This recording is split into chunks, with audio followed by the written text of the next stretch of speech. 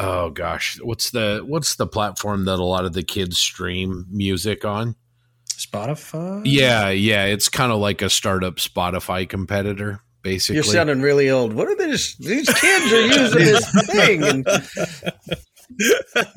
nice. It's like, oh shit! I just forgot what I was going to say. It's something good too.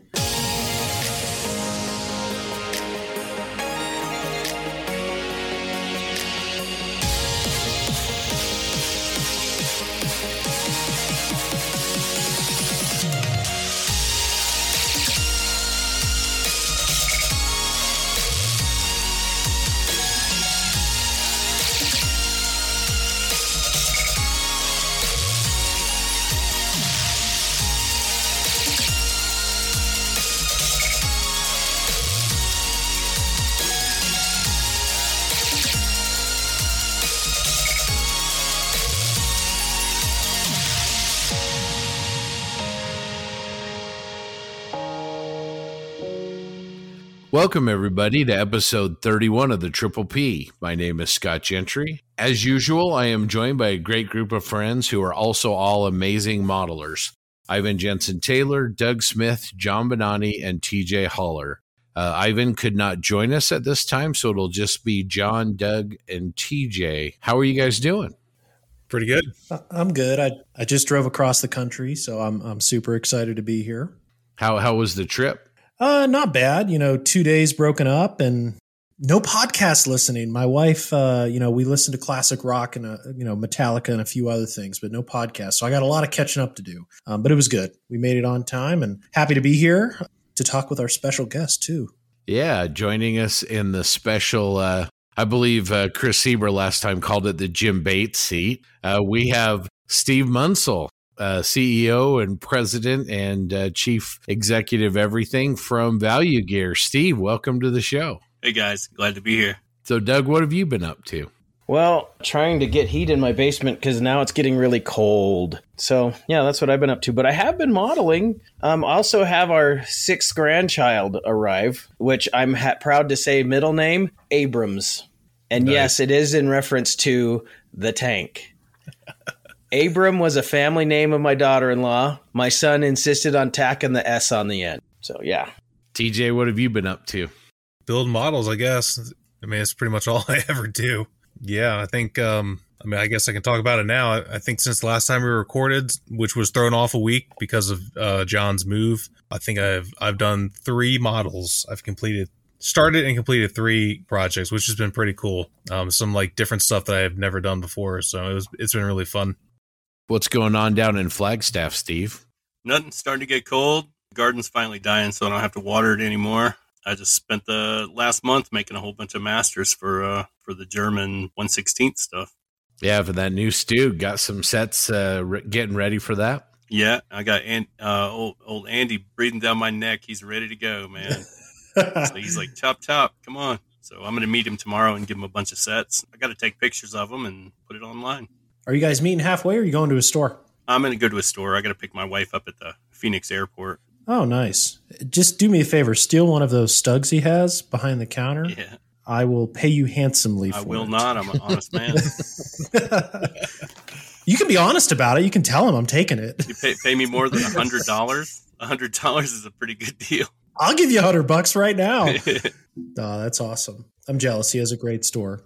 Yeah, that is one of the best hobby shops I've been in. I mean, there's a couple I've been to that have been pretty amazing, but growing up, like the stores I had in town, they were just Hobbytown USA's, and there'd be like 5 kits to choose from, 2 Verlinden sets. I would just buy whatever they had because that's what they had. It's nice to go to Andy's. I mean, I don't even know what to buy. Yeah, he's got stacks on deck there. It's crazy. Yeah, so I've been gathering up Skyhawk references and kits for the Model Geeks group build. I'm going to be participating in that. And I built a Tamiya Achilles turret from a spare kit I had and sent that to our good friend Steve here to do some masters for. Oh, snap. Steve, he roped you into something. You can't let him sweet talk you. That's how we got all us. It's how I allow myself to get forced into finishing stuff. Like, because I've had like UK Commonwealth packs on my packaging for like 8 years now or something, and I still haven't ever finished them. So now I have to finish them. False advertising then. You got to get on it. Not false advertising. It's getting the most out of my printing, man. This was definitely along the lines of me doing Steve a solid. He's done so many for us. It was the least I could do, but this gives me, you know, I'm just too lazy to go buy the kit. I don't want to buy like a whole kit, just a half kind of put it together and throw it in the pile of hoopties I got. I never get to finish anything. I just half build it and then it kind of gets destroyed a little bit, then sits on the shelf forever. Scott, would you count that as a finished kit for you? That turret? I mean, it's out the door. There you go. It's Catch done. up to me, Scott. Yeah, right. So going back, I mean, Steve, I don't think I know anyone that you haven't done a solid for. Hell, the first day I met you, you bought me a milkshake at Denny's. I mean, on our first date, practically. Yeah. No, I think you'd have to search really far and hard to find somebody that truly hates me. I don't know. I just live life by one rule. You know, don't be a dick. That's a good rule. That is a good rule. I got more of my daughter gets tired of it, but I'm like, oh yeah, rule number 1: never ride an animal big enough to trample you. You know, rule number 1: don't be a dick. Rule number 1: you know, Rule number 1: give free stuff. the older I get, the less funny I am. You certainly had a lot of friends at Nats. I think I stopped count for how many times that you'd walk away and they're like, hey man, where's the guy who runs this? Is it his name Steve? Where's he at? I got to meet him. Like, he gave me a box full of free stuff when I ordered something from him. I got to thank him. Yeah. Yeah, I like giving people little goodie bags. Like, in the bottoms of molds, I just add extra tarps and crates and stuff, and I throw them into a big bin, and then I just give them a little baggie of samples. It's like the Breaking Bad business model. You know, you get a book. Yeah, seriously. Steve is one of those guys you have to reverse negotiate with. Yeah. Like when we're at Nats packing up to go, I handed him some money for a couple of 1/16 scale resin sets. He just starts handing me stuff. I'm like, no, dude, that's enough. Stop giving me stuff. I don't know. It's just stuff, and I make it. I can make more. It's not, it's not a big deal all the time. TJ placed a little order with me, and since he's kind of in the family, I sent him a huge pack bag. So, he spent like $20, and I sent him like is a pound or two. Well, at Nats, it was brilliant. You kind of had the grab box right there, and people would walk by, and I think we had to remind. At least I reminded a bunch of people, like, these are free. Go ahead and take them. They're like, what? They're free? I can take this? Yeah. It's like, yeah. Steve wants to give you samples. He wants you to see his stuff. It's like a candy basket. Yeah. Yeah. I don't know. It's I don't know. It's easy to be nice, so be nice. If you're nice to people, and I don't advertise, I don't do anything like my customers. I just rope them into being my sales force, and everybody does it. Yeah. They're happy to talk about the things they're doing and working on. Look at your minister of propaganda, Mike. He's making you, keychains, business cards. Like, yeah. He says hi, by the way. I just texted him. Yeah. Next time I'm on here, we'll have to get him on there too, so he can keep me in line and take notes for me. But no, Mike's one of the guys. Like, my friend Pat's real good about it too. And in Dublin, when I don't make a lot of mistakes. I work all alone. I'm a one-man show, and but I can switch a set here and there, or I can miss a big air bubble or something. And but if they see somebody talking about it online, like, I get a message like that. It's just like, hey, this guy's got a problem, and it comes from Mike or Pat or somebody. I got a lot of people that are protective of me, and I contact the person and I make it right. I send them some goodies, and it just happened recently. I'd missed switched like Sherman set 13 with 15 and had sent some to Fields of Glory in the UK, and a guy in the Jersey Islands bought one, and it was the wrong one, and so he said something about it online that he got the wrong thing, and so we worked it out. Fields of Glory sent him a couple extra sets, and he was super stoked, and we made a friend out of the deal. And the guy's got an awesome YouTube channel doing cool stuff, and it's just awesome. If you handle a mistake properly, everybody's happy. That's great. Well, that's just good customer service. Everybody makes mistakes, but it's the ones that own up to it and make it right that get the reputation for being good guys. Yeah, exactly. For the listeners out there, I think, John, you knew Steve beforehand, right? Or is that when you met him for the first time? Was at Nats? Just a little bit. We became best friends over a milkshake at Denny's at midnight on a weeknight in Vegas. We are not.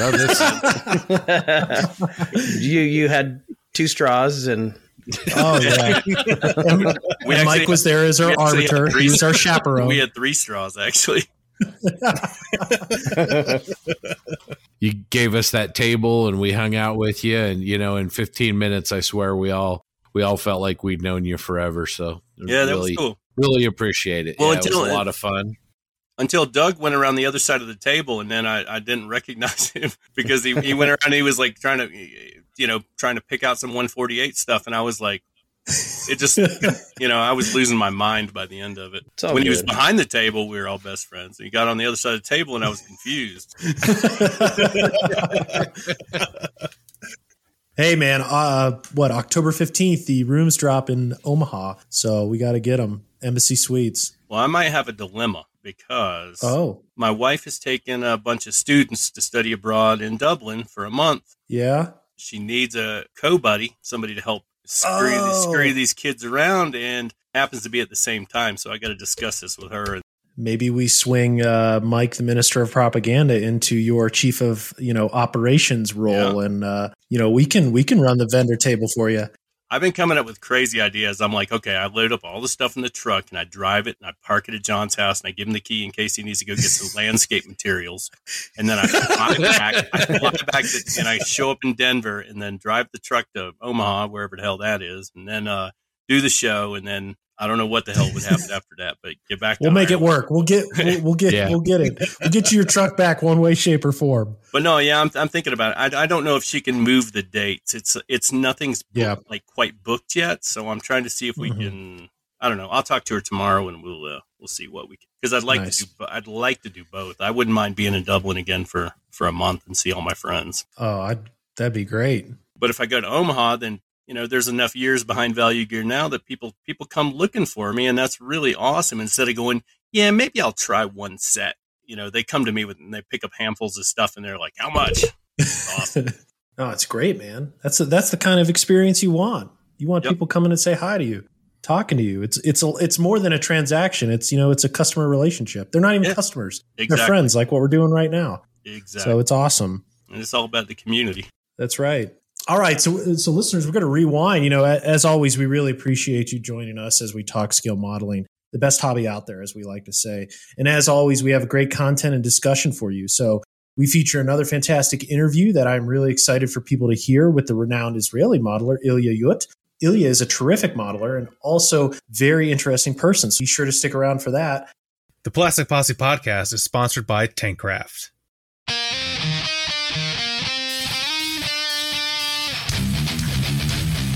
Nothing can ruin your day or your Tankcraft cutting mat like spilled liquid cement. Tankcraft has the solution, the Glue Base. Milled from solid 6061 green anodized aluminum, this thing will keep your bench top looking smart and spill-free for years to come. I've got one, and I love it. The combination of weight and sticky rubber pad on the bottom make them extremely stable. They even come with an optional insert to accommodate most major brands of square and round bottle cement. Pick one up with their beautiful Pro Modeler mats and start your next build on a bench to be proud of. Remember, Tankcraft products come with a 30-day warranty, and don't forget the Plastic Posse exclusive offer. Use the code POSSE15 at checkout for your 15% discount. Head on over to tankcraft.com. That's Tankcraft, TANKRAFT.com, and order your very own Tankcraft glue base and cutting mat. It just looks better on the bench.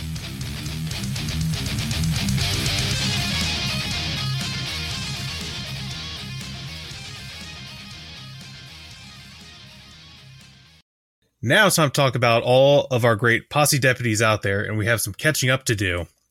Episode 31 of the Triple P is also sponsored by Darren McGinnis, Gerard Henry, Clinton Mulder, Rick Lewis, Terry Wilkinson, Matt O'Mara, Eric Daglish, Mark Burgess, Eric Simmelmeyer, and our deputy marshals, the Posse Outriders, Grant, Paul, David, Ethan, Jamie, Steve, and Rick. These Posse members all help bring you this podcast. If you would like to make a donation to the Posse, just go to our website, plasticpossepodcast.buzzsprout.com. In the upper right-hand corner, there is a heart icon. Just click this and then donate any amount you would like. Thanks, TJ. Just a reminder, the Posse is just one of several scale modeling podcasts out there. Just head on over to modelpodcasts.com and you'll find links to many of them. Thanks for that, Scott. We're just going to take this minute to talk about some of the latest news out there in the hobby world. A couple releases just within the last month have kind of shattered people's minds in a sense, and especially I would point to the Border Models / Wingnut Wings Lancaster. And before I get into it, we have to quote Ian Malcolm from Jurassic Park, where life finds a way. The Lancaster wasn't going to go into the depths of some storage unit with the Holy Grail and the Ark of the Covenant. So it surely found its way to Border Models, and I believe they bought a few other molds as well. I saw some chatter about, but regardless, the Lank is gorgeous. I think it's awesome that it's coming out. Sprue shots are everywhere over the internet. Box art is gorgeous. I'm just really happy to see it out. I was lucky enough to see it in South Carolina. Their test shots of the full build and then some of those nose sections as well, which I don't know if they're coming out with, but surely that kit is just fantastic. And Scott, I know you've been drooling over it for the last week as well. What I think the legacy of this kit is going to be is the oil canning work that they've done. It's not overdone like you've seen on some kits in the past. And I think it might set a standard, especially in that larger scale for aircraft models to come. No, for sure. Sorry, what is oil canning?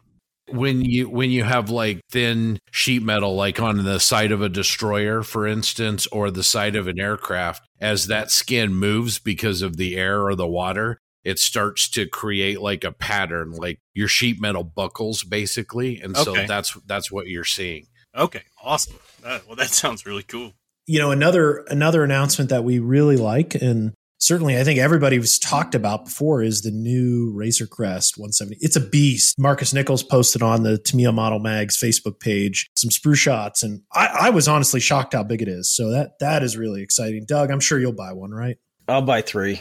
Okay, I'll buy one. I'll buy one. And if the quality is anywhere near as good as it looks like it's going to be between the molding quality and the breakdown and everything, I'll have multiples. It just gives me hope that maybe Revell with their Star Wars stuff is going to be taking a better approach to their future kits. Something, bring up the quality, because I would buy a lot of them if they had them.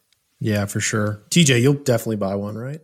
Oh, yeah. I mean, look, I'm not a brand snob so much. Like, if it's a good kit, it's a good kit. I'll buy it. I don't care who makes it. Right now, I think everyone pretty much understands that Revell's Star Wars kits aren't great, and that's just a fact. But if this one's as good as those shots that Marcus put up, and it looks to be, I mean, I think I've mentioned to Scott before, I mean, that looked like borderline Bandai quality. I mean, it looked really crisp.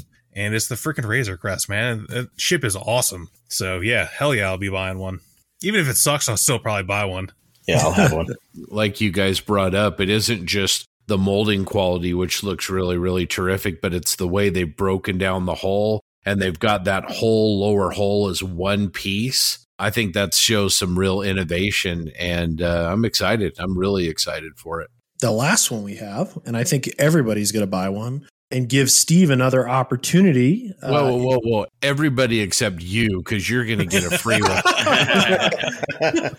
Listeners, mark this down. John is going to get a free Hellcat. I'll buy one too. I'll buy one. But, Marcus Nichols, kudos to him. I really appreciate him sharing all the forward shots of these things. So he posted, I think, every sprue and detail shots of every sprue on the Tamiya Model Mag page. Certainly a gorgeous kit and an opportunity for value gear. So, Steve, do you see yourself maybe making a pack for it at some point? I will, but I may not do it right away. I mean, I'm not a competitive person. I mean, everybody's like, oh, you got to get it first. You got to do it first. And it's like, I don't know, people are still going to be building it in 10 years. It's okay if I don't come out right away, give me some time. Yeah. And especially some of you have a lot of sets already that are easily applicable to it. Yeah. But I do want to fill those little racks on the side. I made a set for the Academy that's just sitting here. it's just not, I just haven't done enough to get it all done. So yeah, as soon as that one, I get them both, and I'll put them both out together. Then I can add them all to my packaging, and then add a bunch of shit that I don't have yet. John, I know you've been really, really busy, but I don't know if you got a chance to kind of really dive into those. But if you look at the sprue on the top of the hull, the exhaust manifold for the Hellcat was like a welded tube steel assembly. And to me has molded that down in a recessed area. And then the removable grates is a separate part that you set down in the hull. I mean, that's typical to me engineering. That's just amazing. And I'll be honest, I even love the figure that it has in it. You know, the figure reminds me of kind of something from Alpine Miniatures range, where it's got, you know, the commander that's just standing in front of his tank and has that Alpine pose, I'll call it, because that's what they're known for. So I'm certainly looking forward to it. The canvas cover looks great too. And I think there's an option to do both canvas cover and bare mantlet, if I'm not mistaken. I freaking hope so. I hope so too. I'm going to go on record and say I am not a fan of canvas covers on mantlets.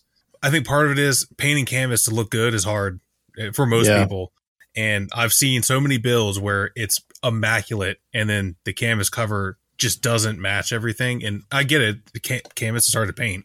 I'm not that good at it. That's why, if you notice, I don't build anything that has a canvas cover on it. Plus just posability, you know, if you want to depress the gun for a scene or something. But I'm really looking forward to it. I'm not the biggest Hellcat fan. Like, it's cool, don't get me wrong, I like it. I saw one in person 2 weeks ago at the tank farm here in Nokesville. It's about an hour from my house. Totally rad. I think that Hellcat was actually in service too. I think that's what they were saying. So it was pretty neat. It was in service in World War II and then in the Czech Republic, where it was knocked out, and you can still see where it was hit. But yeah, it's a pretty slick little machine. So I think there's a Hellcat at the that Pennsylvania War College place too, or that Pennsylvania. Yes, at Carlisle. Yes, you're right. It's right outside. Somebody just posted pictures of it on Facebook. Yeah, I have a couple pictures of it. Now I'm on the other side of the country and I can't get close to it. So go figure. But so TJ, you mentioned your disdain's a strong word. Maybe it's not, but for canvas covers, I've looked at these sprue shots and I think we might be surprised to see that there is not a bare mantlet. That's unfortunate, I feel. And I'm looking at the front plate of the turret and it looks like the gun elevation system is actually fixed. So your canvas cover and the gun is, that's all she wrote on this. That's surprising, to be honest. Yeah, it's a little disappointing, but at the same time, it's a new tool Hellcat from Tamiya. So I'm not gonna cry. I, for one, am glad they put a canvas cover in the thing, because it'll be one less thing people try to ask me for. Now they're going to ask me, can you make like the actual mantlet without the canvas cover? No, I'm not good at that stuff. Like, that's not my thing.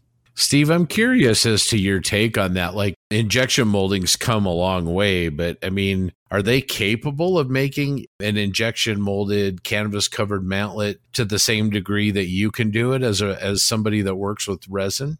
I probably not. It's probably always going to look a little bit sterile, a little bit just too manufactured. It's probably come a long ways since. Originally, in the 70s or whatever, that probably didn't matter. It could look kind of sterile and nobody would care. But as the hobbies changed, people would be more, more apt to have it look more realistic. I think if the time's put in, I'm sure it could look more proper. All right, now I'm going to kick it over to Scott. So if any of you out there are on Verbal, which is VURBL.com, the Plastic Posse is now on Verbal.com. We plan on adding new platforms if it's appropriate, and we're excited about that. John, you've got some news as well on potentially a new IPMS chapter, right?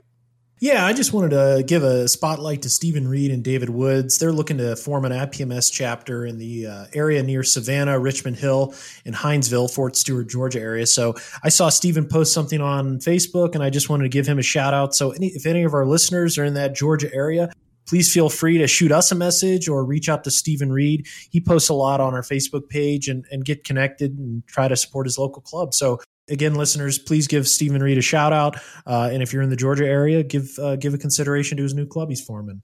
So with that, as we talk about IPMS and forming clubs and groups and really pushing the hobby forward in that sense of camaraderie, I want to kick it over to TJ and Steve to talk about something that the posse talks about every week. That is the group build for next year's IPMS Nationals.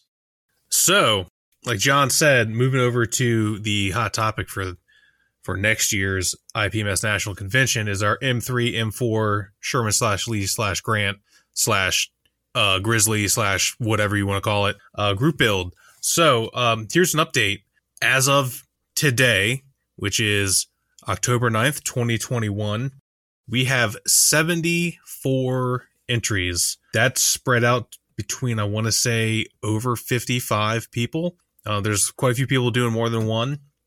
I just got 2 people in the group today, Greg James and Daniel. I don't want to say your last name because I'll probably screw it up. And his son, Hank, are going to build a tank together, which is super, super cool. That's really neat. I think his son's a little bit younger, so that's pretty cool. There are probably more people that want to join. I've been really busy with work and a bunch of other stuff going on, so I haven't probably gotten to everyone. I'm going to spend some time going through my messages to see if I miss anyone, because if you know how Messenger works, sometimes you don't always know someone's messaging you if you don't see the notification, because then like Facebook kind of like hides those messages for whatever reason. So I have to go back and look and check. So I will get to you. If you have not heard from me, I promise I will get to you and we will figure something out. I know I mentioned it before, but yes, we still do not have a lot of what I like to call the minor nations spoken for. I'm working on a list of those nations and potential modeling subjects. Again, I feel like a slacker because I haven't gotten that out like I wanted to. But again, I'm going to go ahead and use the same old excuse. I've been really busy with work. I work long hours, and by the time I get home, I have 2 kids, so I just got a lot of stuff going on. Sorry, but we will get it all sorted out. The group, the actual Facebook group that we have going is really cool too. I think there's almost 60 people in the group. There's been a lot of good work. I've been posting a bunch of stuff in there because I've been slaving away on this Asuka M4 composite haul, which has been really fun. And I've been posting most of my update pictures in there. So that's kind of where we are with just the basics of the group build. Since we have Steve from Value Gear with us today, we are going to go ahead and announce that Steve and Value Gear are sponsoring the group build. Nice. So if TJ has 65 entries in there, who are the other 7 entries? Yeah, I don't have that. I think I have 3. I think John has more than I do. Yeah, but you still got like 9-10 months to go. Yeah. That's like at least 60 more tanks. I'm gonna try. I'm gonna give it my best. So so when it comes to sponsoring our group build, what is that going to get the entrance in the group build? Is there something? Do we have a deal worked out for them? Sometimes I'll run a sale, and since I'm just one dude, like what I'll do is I'll say, buy 2 sets, get 1 free. I haven't done it in a long time because I've been just getting plenty of business. But when things get really slow, I'm like, hey, buy 3, get 1 free or something like that. So yeah, if we say, if somebody in the group build buys a set, just send me a message and tell me another set, and I'll send them 2 sets. But they got to be in the group build. How's that? Yep. Does that sound fair? Yeah, I think that's awesome. I know I've pushed your products myself in the group build, and we've got your website linked up on the top already, just because you're an awesome dude and you are a valuable commodity to the hobby community. So that alone is enough for me to say, hey, you guys need to support Steve and his awesome products. And like I was telling you before, I already have like 2 drawers full of your stuff, and it's all awesome. I love it. Yeah, I actually looked you up, and I saw you had ordered it several times. I didn't realize that. He's on the gold customer list. I'm gonna have to import Mike over here so he can help me keep up with shit, because I can't. I just can't. I can't always match all the like all the online names and forum names and pet names and their wives' name. I can't remember. I mean, I got a good head for names, but it's just too much. I mean, I need something more than just a couple of emails to remember everybody. You got to have a name like Stonehammer or some shit, something really, really clicks, To everyone in the group build and not in the group build, frankly, if you want stowage, and Steve offers more than just Sherman stowage, German and universal sets, and they're all great. And even like wargaming scale for like bolt action, which is 156 scale, which is a weird scale. I even have some of those because I have a little M4A2 Sherman for my Marine Corps bolt action. It's got your stowage all over it. Yeah, he's also got diorama bases. And what I picked up at Nats, I love the HESCO barriers. I really want to make a little fob or cop diorama, and these are going to be perfect. So, Steve, they came out really nice, and I think it's an awesome addition to your catalog. So I'm hoping to get them painted up soon. They're super crisp, really nice. Yeah, I used like year 2005 wire instead of 2011 wire on them. So, no, I'm just kidding. I got to throw them away. Your Yelp review just got a little bit lower. Well, it's at 110%, so I can afford to lose 1%. Right? I think I'm going to try to have a piece of value gear on every Sherman I build for the group build. That's going to be my promise to you. I know. I've probably mentioned it before, but my favorites are the little toolboxes. Yeah, I'm trying to like make that like my thing. I've only done 2 because up until recently I wasn't really confidence thing. I didn't really want to put stowage on my tanks, and then same thing with figures, but that's a whole other thing. But now I like to put stowage. So if I do stowage, I usually find some sort of toolbox and I like to paint it red, no matter what color my tank is. I've done it on a Sherman. I did it on my Crusader. I'm going to do it on my next Sherman. There'll be a little red toolbox. I kind of want that to be like my little signature. So those little toolboxes are great. Yeah, Mike's been doing it too. I'm going to make a mold of just those little toolboxes so I can load you guys up. I like your the potato crates. Yeah. I think those are pretty cool. I think you have one with bread as well and a few vegetables too. I like anything that he does with a tarp over the top of it. The way that he drapes those tarps and gets the folds and the detail showing through him. He's a master at that. Again, talking about Steve in the third person. I understand gravity. There you go. Bread and potatoes. There's the bread. Yeah. So, like, to make those potatoes, I would roll out epoxy putty into, like, just a long, skinny cylinder. And then I just pick a piece off and roll it in my fingers and drop it. And drop it. And drop it. And drop it. Until I get a big pile, and then I put them into a crate. It takes forever. I got to say, man, we always learn something on the posse. I mean, now we're learning how to sculpt potatoes. That's pretty cool. So, Steve, I think your stowage is great. And we talked a little bit about this at Nats. So you make really good universal stowage. And what I've started to do, integrating your stowage onto vehicles, is, roll out a tarp with epoxy, that 2-part AVES epoxy sculpt, and then put that between the hull and your piece of stowage. That way it looks really conformal and nice. And I find it's a quick thing to build stowage on the back of a tank. Yeah, there's a video on Andy's Hobby Headquarters where I did that, trying to demonstrate that, because I mean that's what I want people to. I some people are like, why don't you make this whole thing and just drop into place? And it's like, because then 10 guys built the same tank with the same stowage. It's boring, But by giving people bits to work with, and maybe a little education on putty, you can build something that looks just 10 times more realistic. And I think that's a good thing to do. Well, you mentioned looking realistic. Some of your newer stuff in 1/16 scale, you're not using putty for the tarps. Are you using Kleenexes or textured towels? What were you talking about at Nats again? Well, you know how a big thrift store I am, right? Oh yeah, I wouldn't be value gear without it. I found this at the thrift store. I found this at the thrift store. Well, I used a really nice bed sheet to make the 1/16 tarps. Yeah, it's got that really nice texture, and I think some of the stowage painters out there are really going to love that when they get into it. It'll pick up everything. So no, that was really cool. Yeah, and your new buckles too. I made a bunch of I already have a bunch of universal tarp rolls that are 1/16, and they were all made out of the exact same bed sheet. So all this new stuff is also out of that.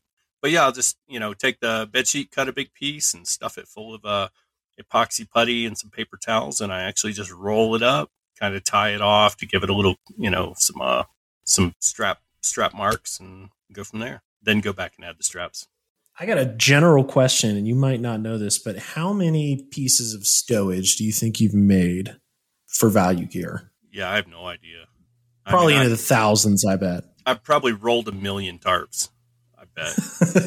I mean, I don't know. I can do them so easy now that it's like if you just came over and watched my dog, I could probably do like 100. And let's talk about your casting. So you're using one-piece molds, and you'll use a vacuum caster, if that's the right term. Yeah, and it's pretty straightforward, right? Well, yeah. So anything that's flat-bottomed, I do in a one-piece mold, and I use a vacuum pump to draw the air bubbles to the bottom where nobody cares about them.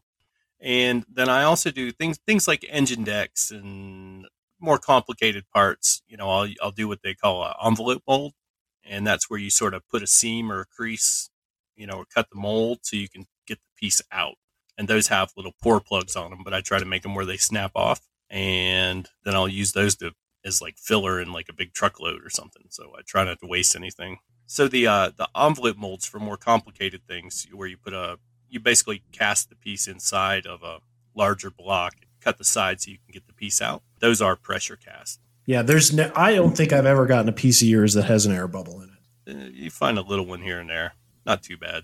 And I don't use mold release either, so the parts aren't all greasy or stinky or anything like that. I use interesting talcum powder.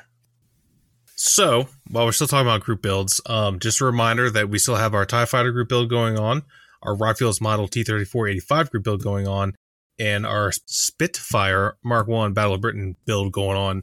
So, look for those on Facebook, join them up, follow along. They're all cool builds, or cool groups with lots of good builds. And we'd also like to give a little bit of a shout out to our buddies over at the Model Geeks, who just launched their new A4 group build. I do not have an A4 yet, or really any airplanes other than that one Spitfire.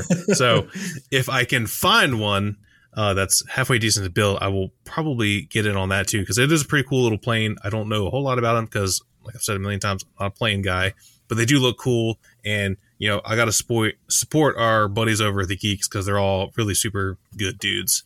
Well, I'm definitely part of that one. I bought an A4M from Hasegawa just for that build. My favorite aircraft, a jet aircraft of all time, is the Skyhawk. Scooters are awesome.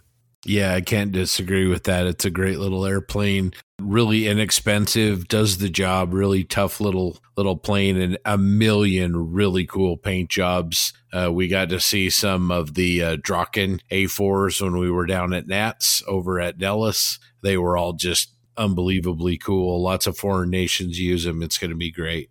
I ran into an A4B in South Dakota 2 weeks ago, of all places, just sitting out at this little military vehicle museum. I didn't expect to see it. I didn't even go to the museum. It was closed, but there was an A4B just sitting outside.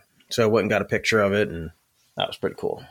Nice. I love the Israeli ones as well. Draken and Israeli is 1 and 2 for me. So I will be on the search, and I will participate as well. It's the least I can do because I know some of them are joining us. So great community. I hope some of our listeners join them as well because they're a good group of guys.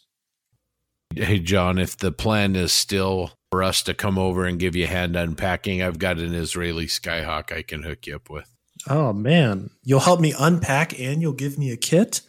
Yeah, but you're gonna smoke some kind of animal product for it, right? I mean, I'll cook half a pig for you, man. This is good. Oh, sweet. I'm getting the better end of that deal. That sounds like the deal. I will not be participating in the Skyhawk group build because I don't know diddly shit about airplanes. Like, there's no way in hell I could do that. I'm going to force myself to get this kangaroo done. I get so distracted. I mean, I have to shovel shit off of my bench sometimes just to fix something, Yeah, I'm going to hook this kangaroo up with some stowage, man. Like a bunch of cool stuff. I got ideas. Nice. All right. Doug, I'm going to kick it over to you, and so you can go over a little bit of feedback. We had a lot of feedback from the last episode, and a lot of it we're not gonna mention anybody by name. But the interview with Jason Champion in episode 30, a lot of people really enjoyed it, and a lot of posse members reached out out to us and shared their own experiences with anxiety, PTSD, depression, among other things. And we want to thank you all for all the thoughts and your willingness to discuss them. Anyway, let's get into this. Patty Pat. He was looking forward to that interview, and he said it was a great feeling to be able to apply his past experiences with PTSD and anxiety and how he overcame it to help Jason through. Having a shoulder to lean on, especially someone who's been there, is really helpful. Don't be scared to reach out. It's a valuable and important episode. Peter Fidloksky. I laughed so hard when Scott mentioned the new group logo. By the way, I'm Hungarian, not Polish, although my name sounds Polish or is Polish. I'm going to go ahead and touch on that group logo. My stickers got lost by UPS, so I've contacted Sticker Mule, who I bought them from, and I want, obviously, new ones printed because I spent money. So when I get those, I'll be sending them out to everyone. I just emailed them. I want to say yesterday afternoon. I've not heard back yet, but I want my damn stickers, so because they're awesome. Yeah, great logo design, Peter. Michael Libero, I've always appreciated that from the start you've mentioned mental health awareness and that you constantly push to keep the hobby positive. Well done. We also heard from RK. He, among other things, he said, sorry, John Bonani and TJ Haller, but hearing you say that you get foxed by pigments made me feel a little less sad about my own inability to get that evil devil dust to do what I want it to. I would still like to mention that I watched all of Mike's custom tailored dust pigment live stream the other day, and mine doesn't look like his, no matter how hard I try. Yeah, I swear he made a deal with the devil. They met on the crossroads. I don't know what he traded to get to learn how to do pigments like he did, but I hope it was worth it. All right, and one other thing that R said, and it just kind of made me laugh. He said he tried to picture us based on our voices before he saw our photos from Nats. He imagined Scott as a cool professor type, John as a clean-cut businessman type, TJ as a dude in a leather jacket, and Doug as a teenage high school football type. He sounds very young. I'd say you nailed me, dude. Yeah, he got him. Nailed us all. I do own a leather jacket. I do. It was my dad's leather jacket from the 70s. It's brown. I don't ever wear it. I only have it because it was my dad's. I feel like you need to wear that to a show now. I don't think it might be a little too small. I feel like I would pull like a Chris Farley and go to lean in, and it would just, my bulgy muscles would just rip through it. I think that's what would actually happen. Yeah.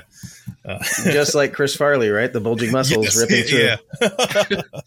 Jake Isley said, I'm only halfway through now, but I agree that the Jason Champion interview was really great. Nice of you guys to give him time to talk without any interruption or follow-up, just straight up having him let it rip. Darren McGinnis says he fully appreciated the sympathetic way the show handled the subject of mental health in the hobby. It's the hobby that keeps me sane after a long week of shifts on the line and listening to you. Makes bench time all the more enjoyable. Thanks for what you do. We got a lot of other responses along the same lines, and we really appreciate it. And we want you to know that we understand that there's a lot of you that don't feel comfortable sharing online your struggles. But if you ever need voice to talk to, an ear just to listen, give one of us a call. Give us a shout out. We're here for you.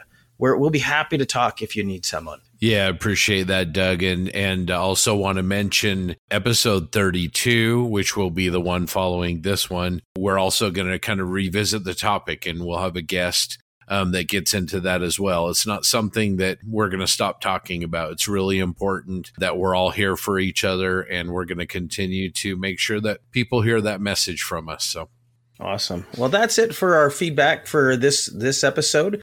TJ, it's time for social media shoutouts. Before we jump into that, just want to remind everyone that we do have an Instagram account. It's at Plastic Posse Podcast, I think. I think it's all three. I'm sorry, I should know that. I'm the one that runs it, but it's late. I'm tired. And we also have a Twitter account. And that, I know for a fact, is at Posse Podcasts. Got it right the first time. I'm going to start with YouTube. And I think Ivan added these. Of course, he's not here to tell us all about them. We have Flying S Models. And then he also mentions Market Edinburgh Modeling Man Cave. Mark, I do know that's Mark Ewing. We are friends on Facebook.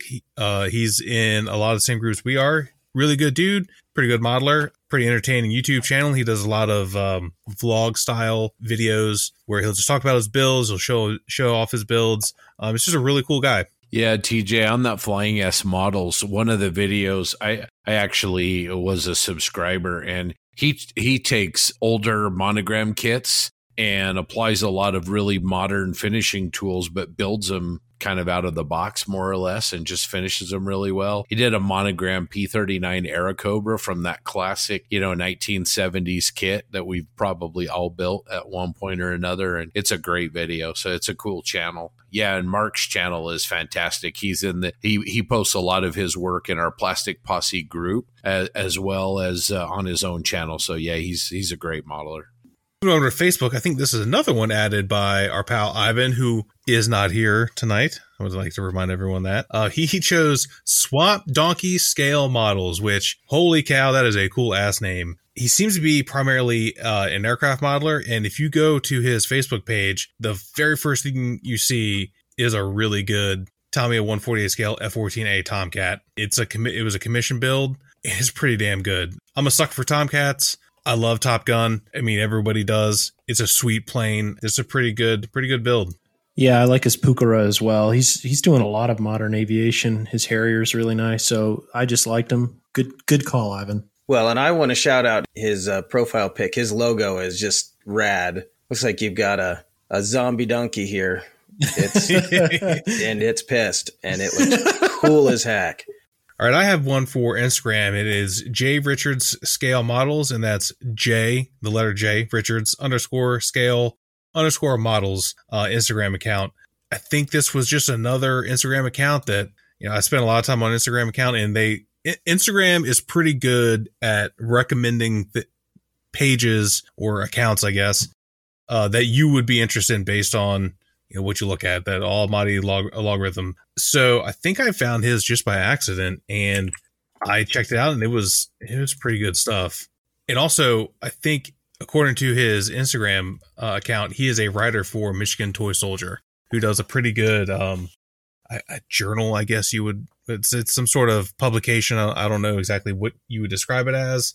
And the guy's name is Jacob, and he does a lot of wargaming stuff, but like the military wargaming, so like bolt action, the 156 scale stuff. He's got a pretty cool Stug, some sort of weird thing with a missile launcher on the side of it. I think that looks like some sort of sci-fi thing. He does a lot of science fiction too.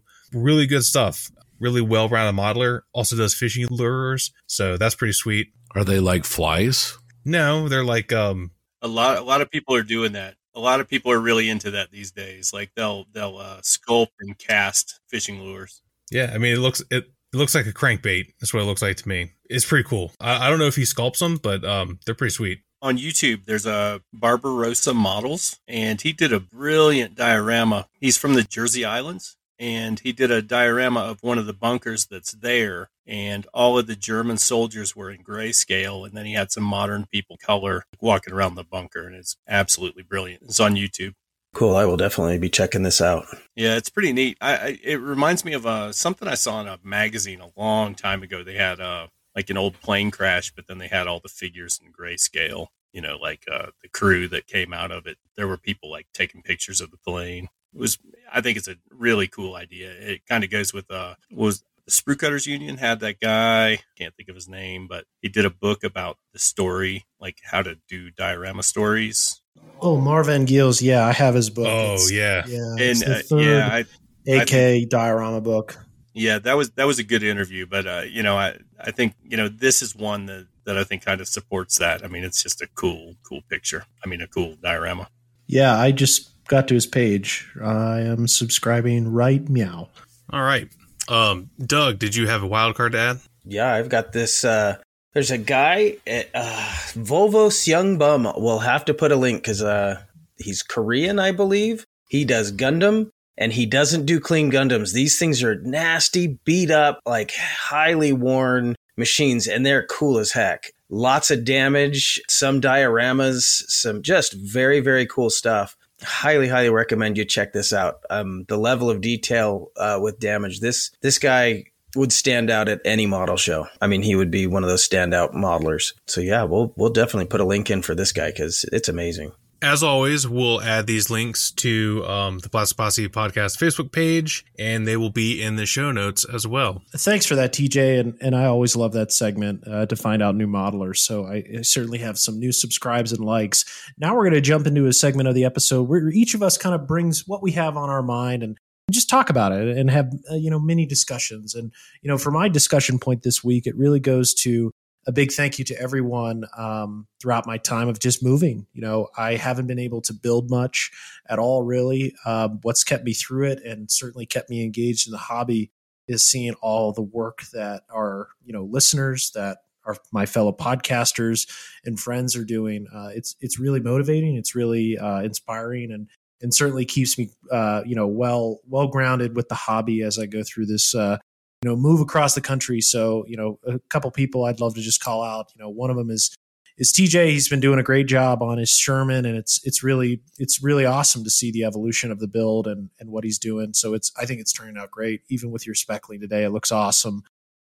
Some other guys online, Ilya Yut, his work is just simply inspiring. And I know we had him on earlier, and his fire truck was super sweet to look at. And again, there's just other groups as well. The group build page is fantastic. So, as my point, I just wanted to say thank you to everyone. Even though I'm not building, I'm in there in spirit, and I'm certainly liking and sharing everything that you're doing. So that's kind of what I want to do, and what you guys helped me through this tumultuous time. It's not been easy, but listening to all the podcasts is another one. The Geeks, Mojo, all the podcasts for that matter. Guys down south. The SCU folks and also Stuart up north. I have a lot to catch up on because like I said earlier, I wasn't allowed to listen to them on the ride, or I shouldn't say I wasn't allowed to listen to them. I wouldn't put my wife through that. That's more appropriate. But I'm certainly looking forward to listening to all of them. And I have some videos from Andy's as well to catch up on. So, with that, that's just what I want to say is even though I'm not building, I'm still being entertained and really inspired by a lot of the work out there. So with that, I just want to say thank you to our listeners and friends. Does anybody want to give John a raft of shit from Martin, like calling JB's name all over his new video? Oh, that probably hasn't dropped yet, huh? Well, it'll drop when this drops, Patreons. Right? Yeah. No, that'll release this week. Yeah. The week this comes out. That was awesome, though. I had no idea. I just very flattered, flabbergasted. Oh my God. Very honored. I appreciate it. I look up to Martin all the time, and yeah, I again, he's another one that I have to give a shout out for. Throughout this move and not being able at the bench. Certainly a Patreon subscriber there, and if you aren't listeners and you love Armor, please go over and support Martin's channel. We talk about it every episode. But yeah, his latest video was just fantastic, and his Jagdpanther is. I have to build one upcoming for a publication, and now I just want to shelve it because his looks just friggin' awesome. That's a Night Shift, right? Is that who you're talking about? Yep. Yeah. Night Shift. I watch that all the time. That guy's awesome. We need to get him some Value Gear swag. Yeah. What's his problem? All we need is address. That's right. I think we might have it. You'll get a care package, Martin. Yeah, again, I just want to say keep posting, everyone. Keep sharing your work. I certainly like to look at it. Doug, what's on your mind, man? I have a couple of things. First, I just want to say be aware, folks, that I think Bandai Star Wars stuff is going to start showing up on shelves again. I just got notified that the Y-Wings that I pre-ordered back in March have shipped. So I should have those very, very soon. So be aware. If you like the Star Wars stuff from Bandai, some of that stuff's going to be back out very shortly. But what I wanted to really talk about is building while you're traveling. And it's something that we have an upcoming interview with another one of our listeners about. But I was recently on a trip with my wife. We went through to see Devil's Tower in Wyoming and the Badlands National Park in South Dakota. And so I'm sitting in Wall, South Dakota, and my wife goes to bed, and I set up at this little motel table, and I broke out a Gundam and started building. To be honest, I was having fun. Here I am way away from home. I brought enough. I brought some sprue cutters. I brought one of my super sanding blocks. I brought a hobby knife, and these are snap together kits. And so I was assembling these pieces, and I had a good time. So do you guys ever build while you travel? So not travel, but I think I mentioned it before. I have also built Gundams in a similar situation. I used to work shift, which I know I've mentioned probably like a million times. So I would work 4 overnights in a row for 12 hours a night. And I just figured out, since I had a lot of downtime because I was the only person there and I didn't have anything to do to help keep myself busy and help keep myself awake and alert, I could build stuff. And the first thing I thought to build was Gundams, because all you need is, like what you said, Doug, a pair of nippers and a knife and some sort of sanding mechanism, and you're good to go. You don't need to worry about glue.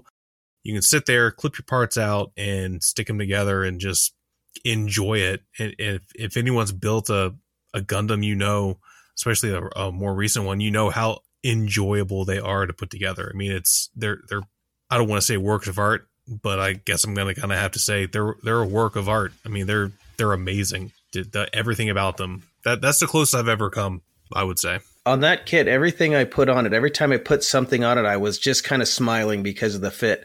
It blows my mind that there is an arm piece.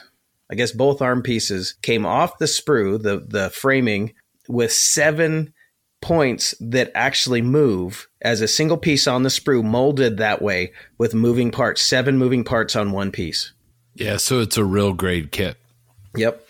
Yeah, I actually went on a vacation a couple of years to Lake Tahoe with my wife, and she did some crafting with a mutual friend of ours. And while they were doing that, I built a real great Gundam as well. And yeah, those things are just, you open the sprue bags and look at them, and your brain tries to wrap around how you can actually have articulating pieces that slide over the top of each other on the sprue before you've even cut it out. It's just amazing.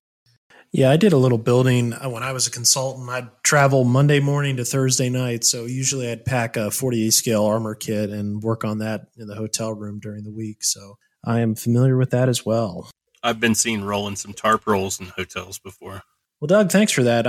Like I mentioned, I know I've certainly done it before. And listeners, if you have some stories about building models in interesting places, feel free to share. We'd love to hear from you. Scott, I'm kicking it over to you. What's on your mind? Yeah, so recently I watched one of our good friend John Bias's YouTube videos. He drops those on Friday. And he had one that was called, "Has the Hobby Lost the Fun? Maybe It's Time for a Change." And he kind of, when he was on the Posse for his interview with us, he talked about how he was primarily an aircraft modeler and then switched over to science fiction, and it kind of revitalized his building. It's a really good video. You can find it on YouTube. It's John Bias Scale Models. It's just a really great little vlog about Mojo and having fun. He shares his experiences. He had gotten to the point where he was going to give the hobby up. He just wasn't getting any enjoyment out of it at all. And by trying a new genre, and it not only brought the fun back in for him, but he tried new skills. He, as an aircraft modeler, was doing a lot of airbrushing, wasn't doing any brush painting, and wasn't doing a lot of weathering as well. And anyway, it's a really good video. So if you guys want to check that out, I think you might enjoy it. It's a good perspective. I know how that feels. I wouldn't say subject matter, but probably the style of kits. I went from complex builds to out of the box builds mainly, and it really changed how I viewed the hobby and really the enjoyment I found in it. So I can, his theme really resonates with me. Yeah, I mean, I kind of get that too. I know I've mentioned before, I started with wargaming. I moved to science fiction modeling, and then on to mainly armor now. Still dabbling in science fiction from time to time, and maybe aircraft one day. Who knows?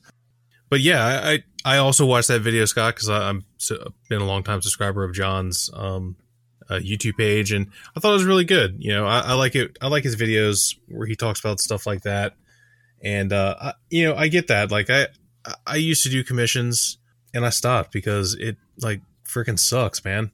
Like it's not fun. I've got one right now that I really need to finish that I know I mentioned before. I took it because I have a hard time saying no to people I like, but yeah, it's just not, I don't know. Yeah, that stopping doing commissioning was probably the best thing that happened in my painting. It made me feel better about doing what isn't supposed to be a hobby. Steve, I'm kind of curious, when you're working on new sets and you're casting and stuff, do you ever just clear kind of the work aside so you can have some fun building, so to speak? Or is that not how it works in your shop? Yeah, usually for me, like, I get so busy casting all the time that, to create stuff you got to be in the right mindset. Like sometimes I don't feel like it. But each year, my brother-in-law, he's the type of guy that doesn't understand that grown-ups don't need Christmas gifts or birthday gifts. So he always gives you something. So to get him back, what I do is I build him a model for his birthday or for Christmas or whatever. And everything I've done for him has been something that's fun. Like I took a 1956 Nomad car that I found, guess where? At the thrift store.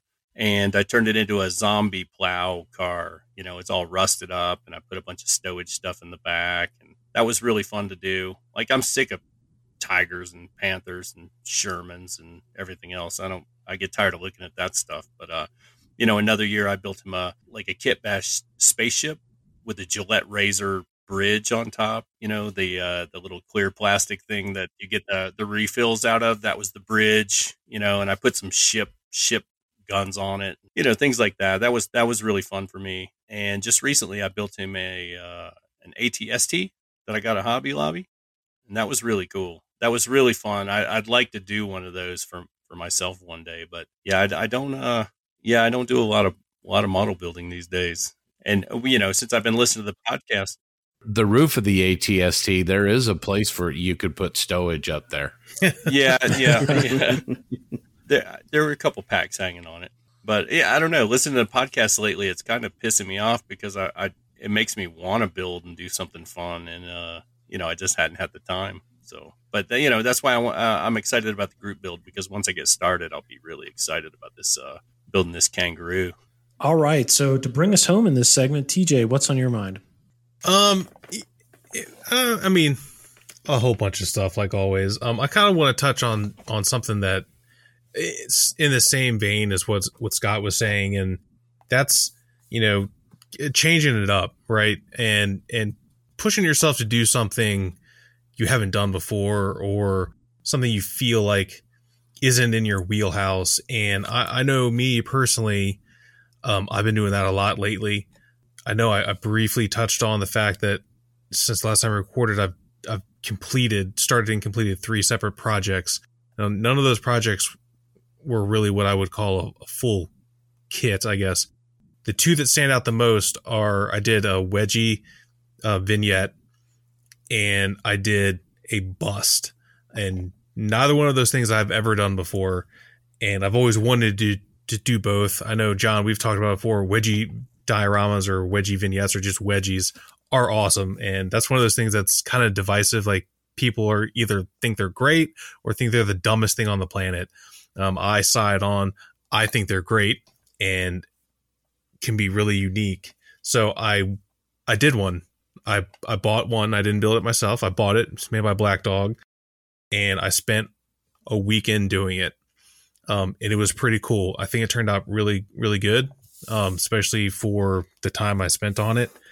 And it was neat to push myself to do something I haven't done before. And then I think the following weekend is when I did the bust that I've had for some time now. It's of George Washington, one of my heroes. I love George Washington. He's the best. And that was another thing. I've never done anything like that before, but I watched a couple of YouTube videos. I read a couple articles online, and I grabbed my airbrush and my paint brushes, and I just went to town. And that was another thing. I did it over the span of a weekend, and it was a welcome distraction from Olive Drab, which, I love building Shermans. I love painting Shermans. I like building armor, but sometimes it's good for a break. And I think if you do something you don't normally do, it can make you a better modeler. Like I feel like a more competent modeler now, even though I've only done one bust ever in my life, and I feel more well-rounded just because I have that under my belt. And that kind of goes back to another thing I want to touch on is I was talking to Scott before this, and some of the comments that I get from people on the internet about the fact that I've done a lot of models this year, and it's almost like kind of dismissive over that. Like I can still have a hard time or feel like I'm struggling and something's taking too long. It's almost that gets dismissed because, oh, you've done a lot of models this year. Well, that doesn't mean anything. That doesn't mean I'm not having a hard time doing something, or I feel like this is taking too long, just because your version of too long is different than mine. And this year I've been just pushing myself to finish projects and get stuff done, to put another notch on the belt and put another one in the cabinet, or give another one to a friend of mine, which is what I've been doing a lot lately too. I've been clearing my cabinet out, just giving stuff away because I just don't want it anymore. I don't need it, and someone else can enjoy it. And those two things kind of go hand in hand. I feel like you should push yourself to do something different, and then also push yourself to finish shit, like get stuff done. Like you feel better, and I think I feel like a better modeler because I have work that's complete. And even if it's not the best, and it's not the best, and it will never be the best, but I can't remember who mentioned it. It might have even been you, John. Like they're not all going to be award winners, and that's okay. Just get them done. Like, and you'll get better with every single one, or you'll learn something new. Like, like with pigments, I'm not a pigment fan, just like we were kind of joking about earlier, but I want to do a project and use a lot of pigments just because they're there. I have them, and I want to use them just because maybe one day I'll be better at them. I don't know. Yeah, I don't know really where I'm going with this. So, I mean, you guys feel free to take over at any point. I think it's a good point, that each model is different and each model gets better and you learn something from each one. I mean, I see that a lot from guys that post on my page. You can't get better without just doing it. Just do it. Like Nike's brand, no statement that means a lot in many things in life. Just do it, and you will get better by just doing it. And, again, you may think that, oh man, this model's great, I'm going to do a wonderful at a show. And it kind of goes back to what you said, TJ. Not all of them are award winners, and that's okay. And also at a show, it's any given Sunday. It's really subjective, actually. So you might think your model's great, and you're like, oh man, I'm ready. And then you get nothing. And then a kit you bring that you're like, oh, I just threw this together in the last 48 hours, and it takes a first. So don't ever kind of have those thoughts, just push towards the end. And I'll also say, maybe I guess it goes contradictory a little bit, is it's also okay to just get away from a model. If it's sucking the energy out of you, just, dare I say, even throw it away. When I moved, I threw a lot of stuff away. But I think that's important too, is just to get that fresh, that fresh palette and move on and get something done, to go back to what TJ said. Yeah, I want to go back to what Steve said. I think it's good, TJ, because you've checked two big boxes. I mean, first of all, you indicated that you enjoyed these new experiences, and that's what this hobby's all about. So big check mark in that box. But more importantly, you use that enjoyment to grow and to expand your skills. And you did things like, I know on the Washington bus, you were collaborating a little bit with Barry over at Small Subjects. On the painting on that bust, and doing things that you weren't comfortable with. And I know you've been working a little bit with Mike on the pigments, on your new Sherman, that, kind of trying to do a little more there. And so, yeah, absolutely. I think there's, obviously great value in that, because you're enjoying what you're doing and you're growing. So good on you. Thank you. All right. Well, hey, TJ, thanks a lot for that topic to round out this segment. Every week I do enjoy listening to what everybody has on their mind. So with this, Doug, what's up next? Well, it's time for the Triple P interview segment, sponsored by Sean's Custom Model Tools, makers of the awesome super sanding blocks. These blocks allow you to have controlled precision sanding that yields fantastic results. Today's interview is with renowned Israeli armor modeler Ilya Yute. Ilya spent some time with Scott and TJ talking about his modeling. He's very candid and colorful, and I know you'll find this interview to be fascinating. Enjoy.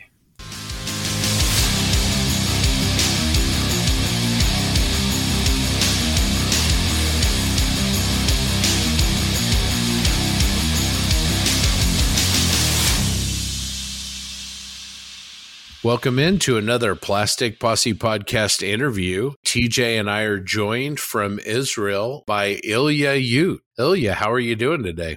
I'm okay. Glad to be here on the podcast. Well, we appreciate your patience. We've had some technical difficulties getting Ilya on here, but he's been kind enough to join us again, and we're excited to talk to him. So, Ilya, you're a very, very well-known armor and vehicle modeler, but give us a little background about yourself. Tell us a little bit about, when you first started modeling, how long you've been modeling, all that kind of stuff. Yeah, well, the story is rather typical. I started modeling when I was at the kindergarten age, and I believe the first model was some kind of a spacecraft with two guys inside, built mostly by my father. I think my first armor model was some ISU 122 by some Soviet company, and in the 80s I built mostly planes that was available.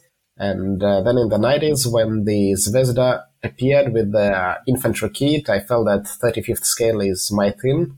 I started with figures as much as I could deal with them, and then after several failures, I get on the armor side. And as many guys, the university years was more like music and less modeling. And then I got back into modeling, and it was kind of very different environment. Like in the 90s, before the widespread broadband, or at least dial-up internet, it was more about asking the older guys, how can we do that, or this stuff, with limited weathering products, with actual mud being and then it was a kind of a revolution/revelation with the coming of the internet, with all these techniques and information, and then all the weathering products and stuff. And right now my big question is what's gonna happen next in the modeling world. I think it's kind of stagnated for 5 or 10 years.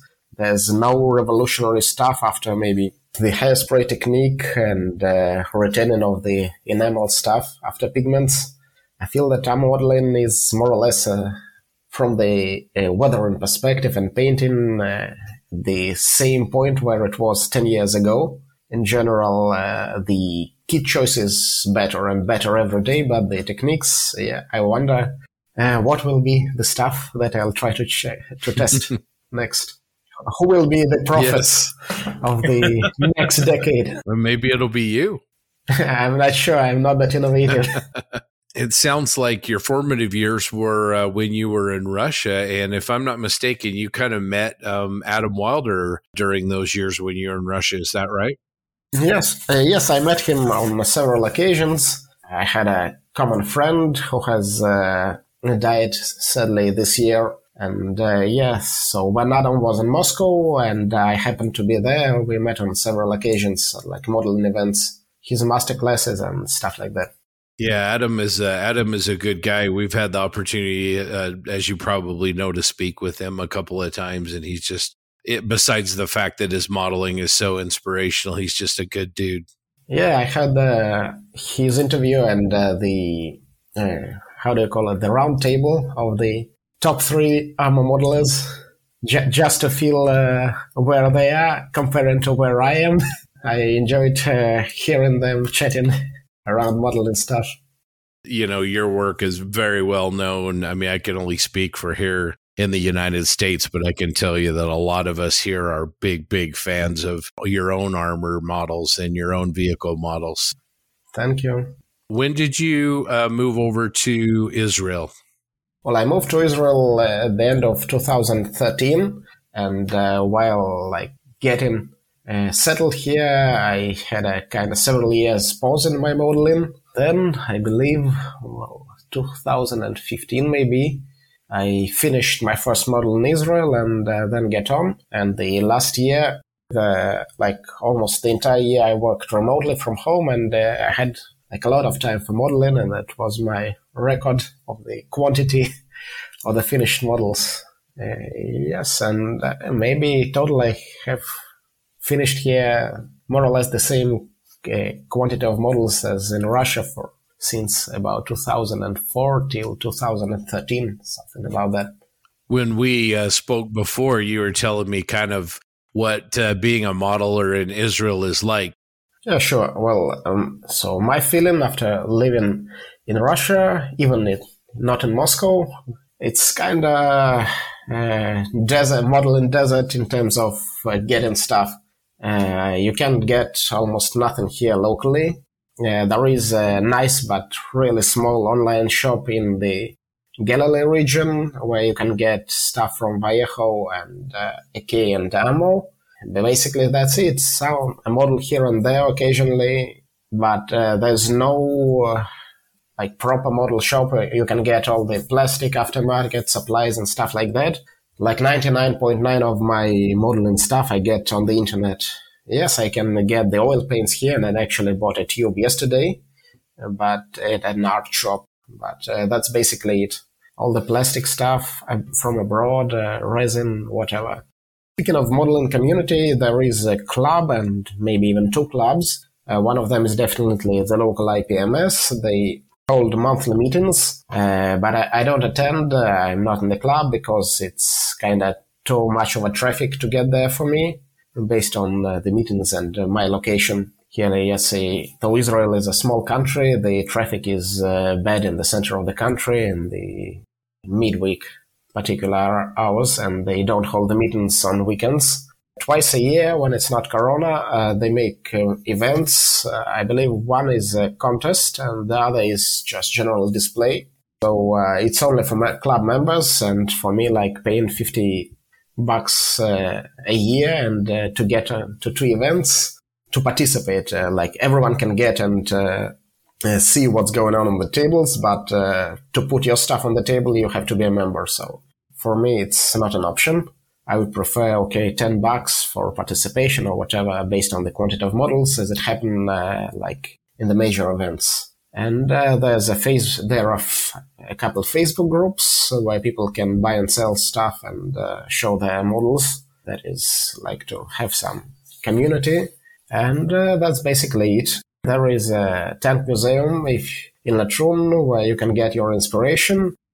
And the entrance is rather cheap, like $8 or so, and you get the ability to photograph and climb like whatever you like. So some of the tanks have the ladders attached for the general public to get easier access, and no one has a problem if you get on other tanks. Wow. And inside open-top vehicles. From this point of view, it's much better than any museum. Sadly, there's no runners there. Going to Latrin would be a dream of mine. I'm a big fan of Israeli armor, and it's got such an interesting history to it. And man, what a great opportunity to be close to it and be able to take advantage of that.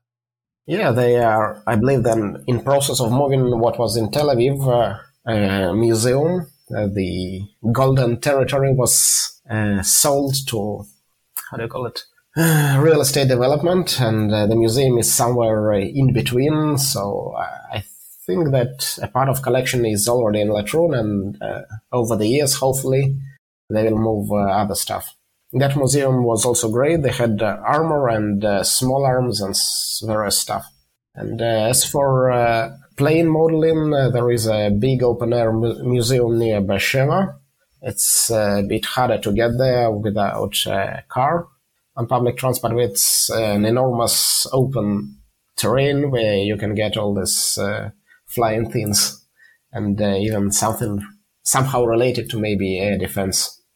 Going back to modeling and modeling clubs, when you were in Russia, were you active in modeling clubs? Well, actually, in my city, there wasn't no modeling club. They tried to do something, but not as much. The modeling kind of communal life, all this interaction between people was around the two shops. Now there is only one left. And people went to the shop and met each other and so on. At the moment, I'm in touch with a couple of guys on the internet that I know from my city.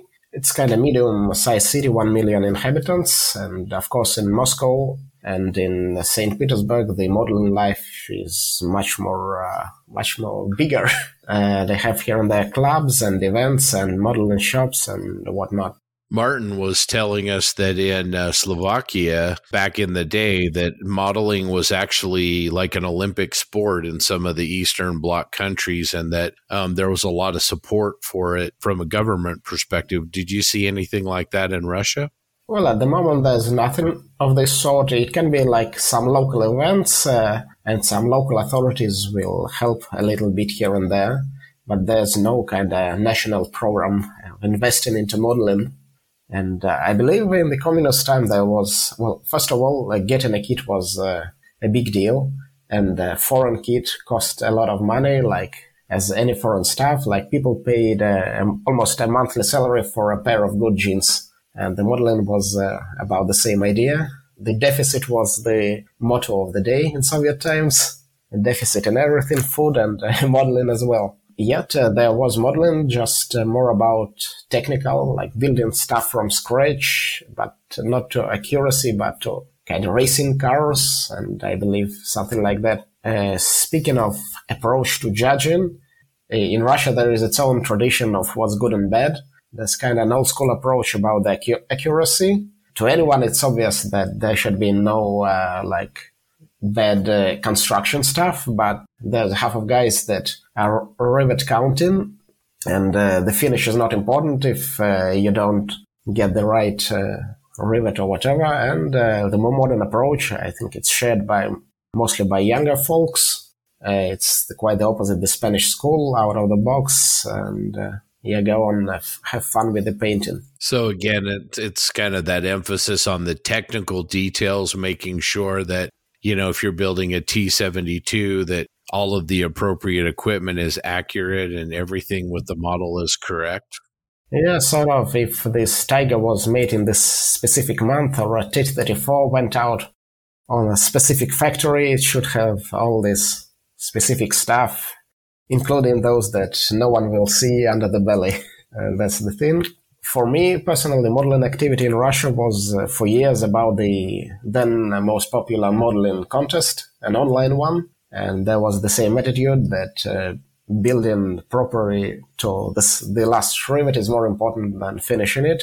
Eventually, I made some effort to get a medal there, a virtual one. And now there's a lot of online modeling going on. Well, somewhere along the way, I mean, you definitely dove into the finish part of it. I mean, your work has amazing finish work as well as accuracy. And had a dial-up internet, and I opened a page. The first thing that was displayed was the text, and a lot of text, how the guys built and painted and blah, blah, blah, blah, blah. And then the pictures were loaded, and it was totally boring, like piece of green shit. So I decided, okay, it's not exactly the thing that I want to get. Maybe I should start from the finishing part, and maybe later on get to the rivets and bolts and stuff like that. So that's how my approach was developed. So when was the first time that you entered a model competition? Actually, my experience in model competitions, offline one, is very limited, almost none. There were no contests. Maybe there was one in my city, and there was something non-competitive events, several, once in a few years. I believe when I was on a business trip in Siberia, they had a local club event, and I brought there my Chinese M4A4 Sherman with this eyes, a very distinct, and hieroglyphs, so very distinctive finish. And the guy who was the judge didn't like it at all. It was too non-normal, not proper. So yes, not much. The online, yes, I participated on that Russian main contest a lot of times with the various results, and here and there where there is online contest, I send my stuff there. Sometimes I win, others don't. So when you first met Adam, was that for was he doing a seminar or a clinic or? Yes, I believe he made a seminar, something along the weathering, color modulation and stuff like that. I was 2 times at Mozon show and visited masterclasses there. And anyway, I believe that Adam's masterclass were the best I attended. He's also good at showing and explaining the stuff that he does. Yeah, and I was sitting close also. Yeah, that's good. Well, he is a really good teacher. Yeah, I learned a few tricks from him and something about the stuff to use and how to use it.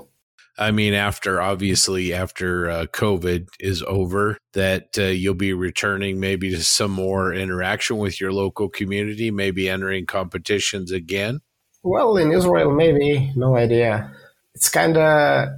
They hold the events in the middle of the week, and it means if I attend, I lose the half of our entire daily salary. I work hourly, so yeah.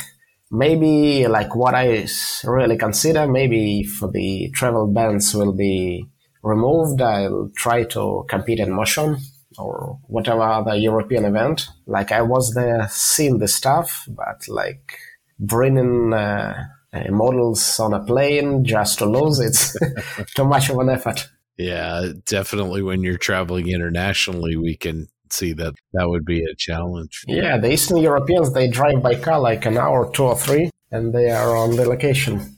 You mentioned in Israel, you've got to get most of your kits and your aftermarket accessories online. You know, most of what you're getting locally are just like art supplies and paints. But I mean, it when you order something, does it take a long time to get there, or is that something that comes pretty quick? Yeah, this shipping is a big deal. The quick thing is only when you order it from AK or Ammo sites directly. They provide speed DHL shipping. Otherwise, you have to wait. The best time is 2 weeks. I ordered a couple of brushes and it took 2 weeks, and I was very happy that they arrived so quickly. And on average, we can say it's about a month. And the worst case was the peak of Corona stuff. It took 4 months to get from Russia.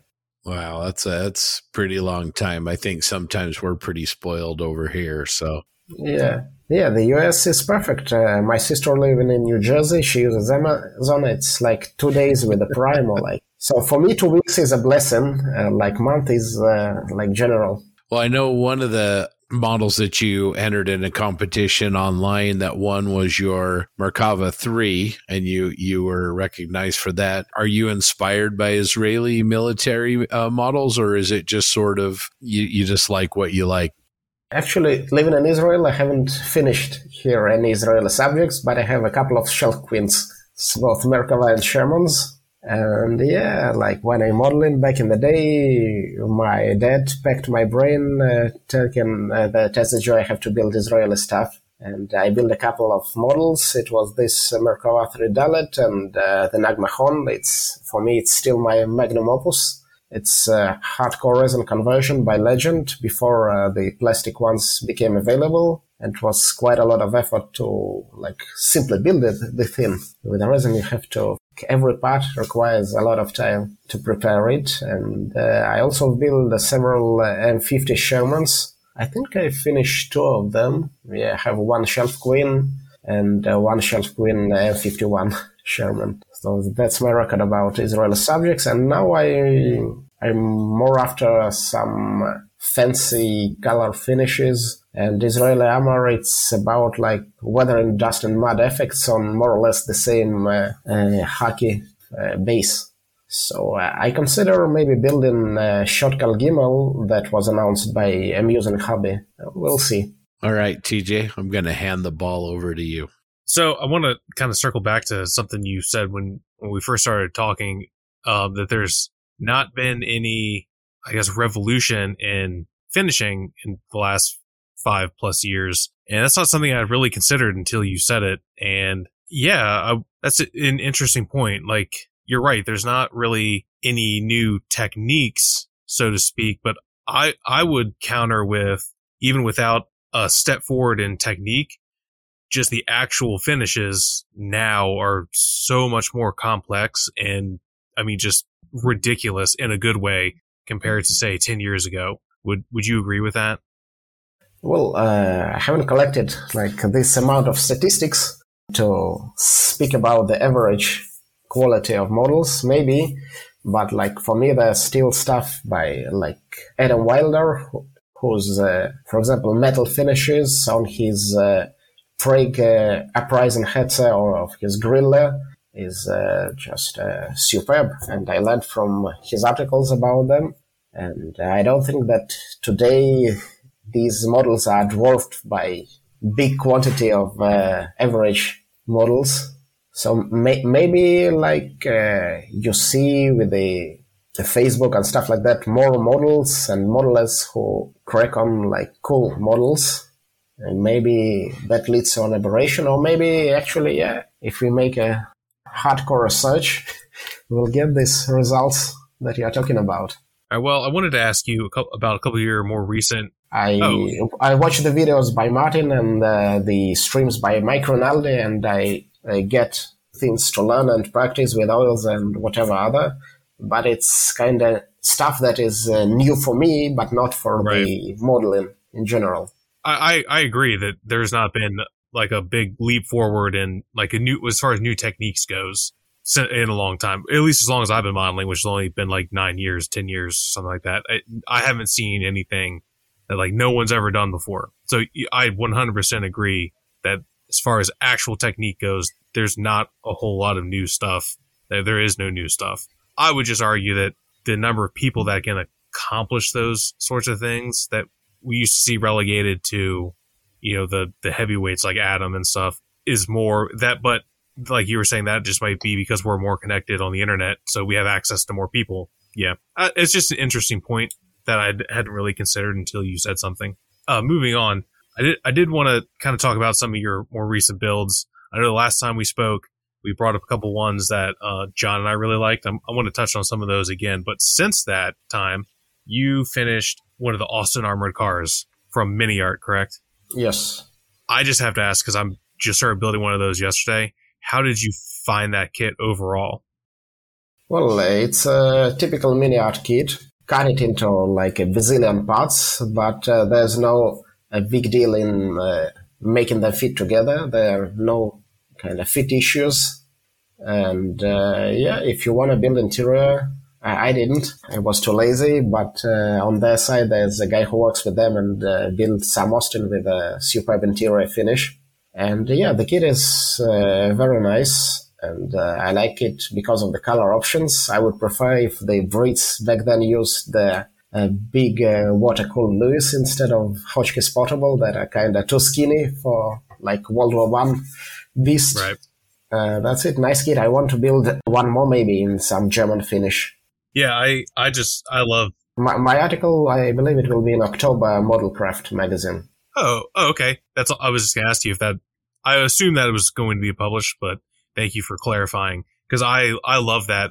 That finish in particular with that like light baby blue on the top half is just... It's fantastic. And there's like a little bit of green chipping underneath of it. It's just fantastic. Yeah, this blue shade is actually X14 Sky Blue something by Tamiya, and I was introduced to this color by a fellow modeler who has a jar of it reserved for some of his airplane builds. So I like the color and bought a bottle for myself. One of the things that you do on your builds, and I know we mentioned this last time we talked to you, is you like to add these little tiny details that just kind of like, in my eye anyways, if I see a picture of a model and there's no name accredited to it, if I see a certain thing, I'll know that Ilya did that. So like in your C54 APC conversion from Mini Art, I believe there's a little tiny stuffed bear. Yes. Yeah. And sometimes it's a little tiny poster or some little crushed cans. As someone who doesn't have I could never think to do that on my own. Where does that inspiration come from? Do you see pictures of stuff like that, or was that just you on the inside thinking if I add this little detail here, this will stand out? Well, both. Well, I think it started when I, like 10 plus years ago, saw this approach on some of the modelers using this stuff by resin companies like Plus Model. The stuff bear is by Plus Model, and it began from there. I bought some accessories from whatever was available back then. And speaking of real world reference, there are some things that are still not done in miniature that I would like to have, like a Shrek figure on a tank. I believe some sort of a Syrian T-72 or like a little hut on a tank. So here and there are nice touches.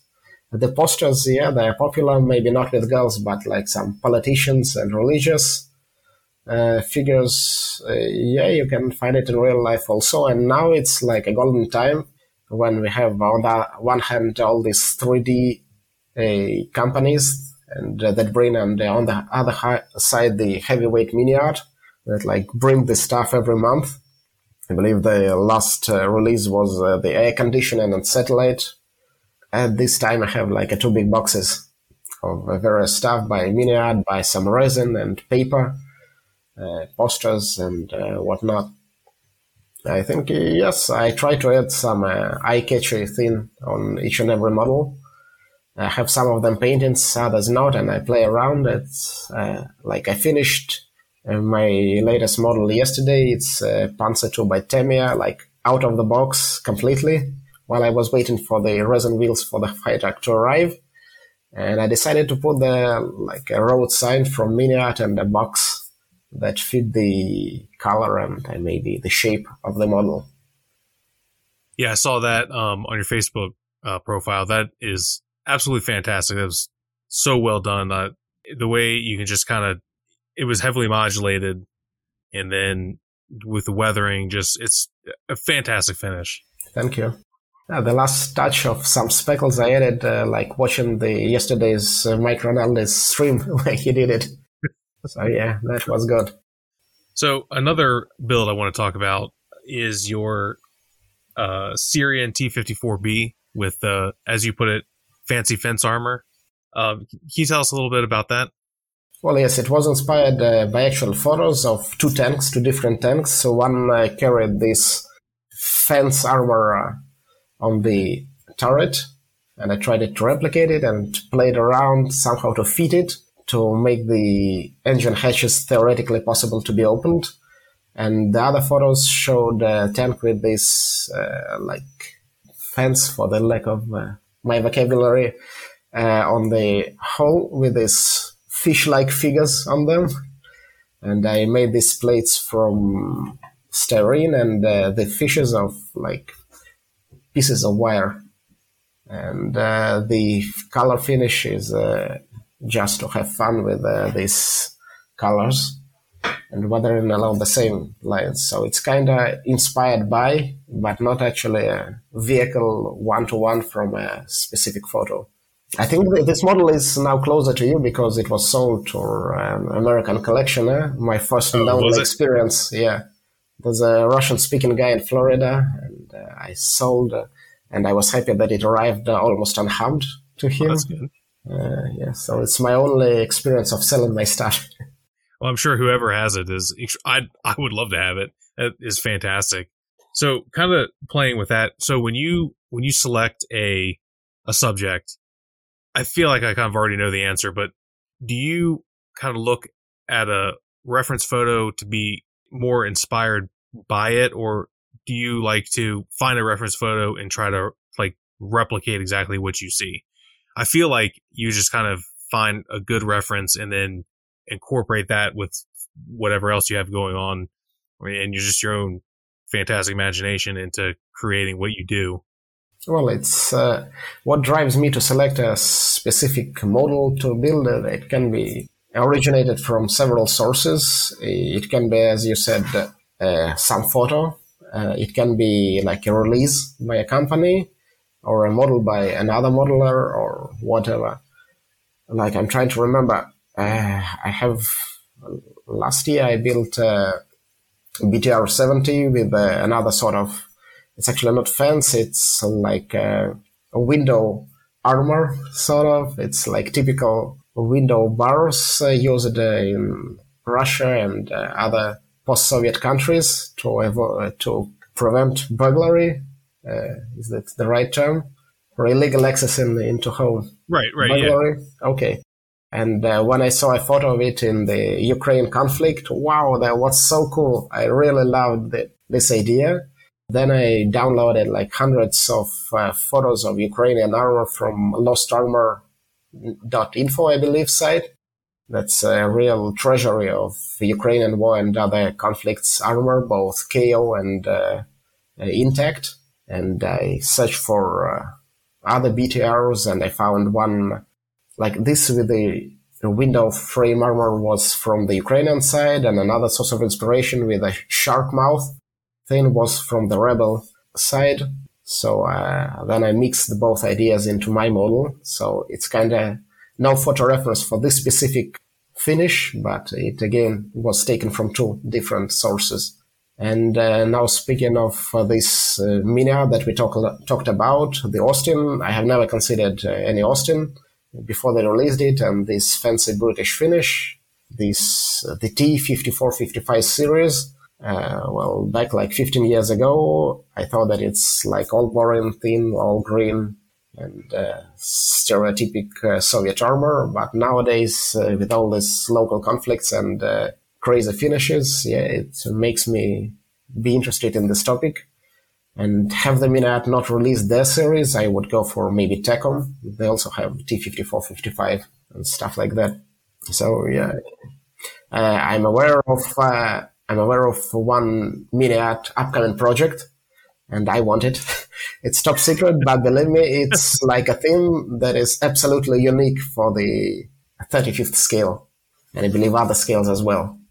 So the armored car I'm working on is the first mini art kit that I built. I own a couple that I haven't built.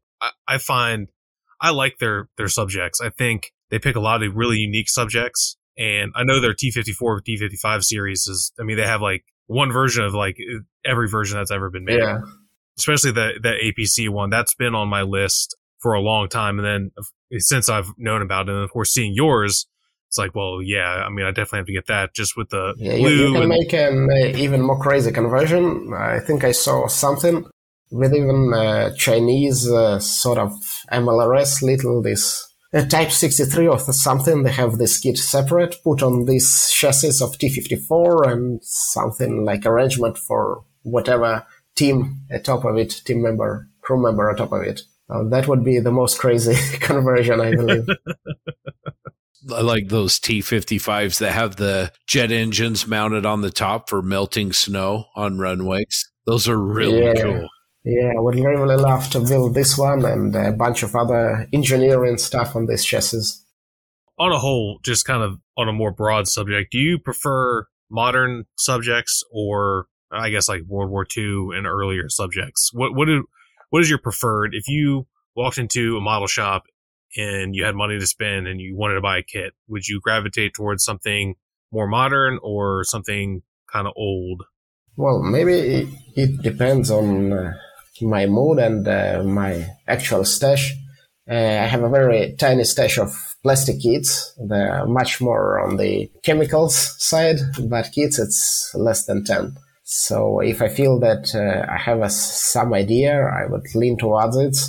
And maybe now, okay, I waited for several releases by Zvezda, Mini Art, and Musen Hobby, and CSM. I want this stuff. But on the other hand, okay, I built this Tamiya Panzer II, and yeah, that may be not a bad idea to get the kit or 2 or 3 by Tamiya just to build it in between serious subjects. So yeah, it depends on the moment. But in general, yes, some maybe World War I or modern stuff to make something special, unique, to challenge myself.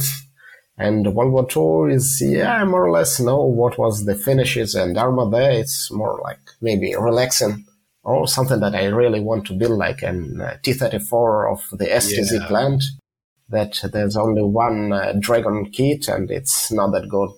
So I'm kind of ignorant. What makes that factory different than like a regular standard T-34? They kind of more like a brutal, and when you get the profile, what I want to on this gun mantlet, it's not like a broken, it's like a straight kind of 45 degrees angle, and it looks more aggressive. And the turret is like also looking a bit aggressive to my taste, more like a rougher looking. Very unique, and it was also one of the first 76 variants where they threw all steel wheels on them. without any rubber tires at all. It's a really striking variant of the T-34-76. Okay. Yeah. I don't know a whole lot about T-34. I like T-34s, but it's not really what I focus on, finding out little tidbits about. But that's interesting. Yeah, those who dig and dive deep into T-34, they get crazy about like the specific plant and the month of finish and so on. Still not as bad as Tigers, though. Yeah, the Tigers, I believe it's several number and crew member and mechanic. Yeah, shift 1.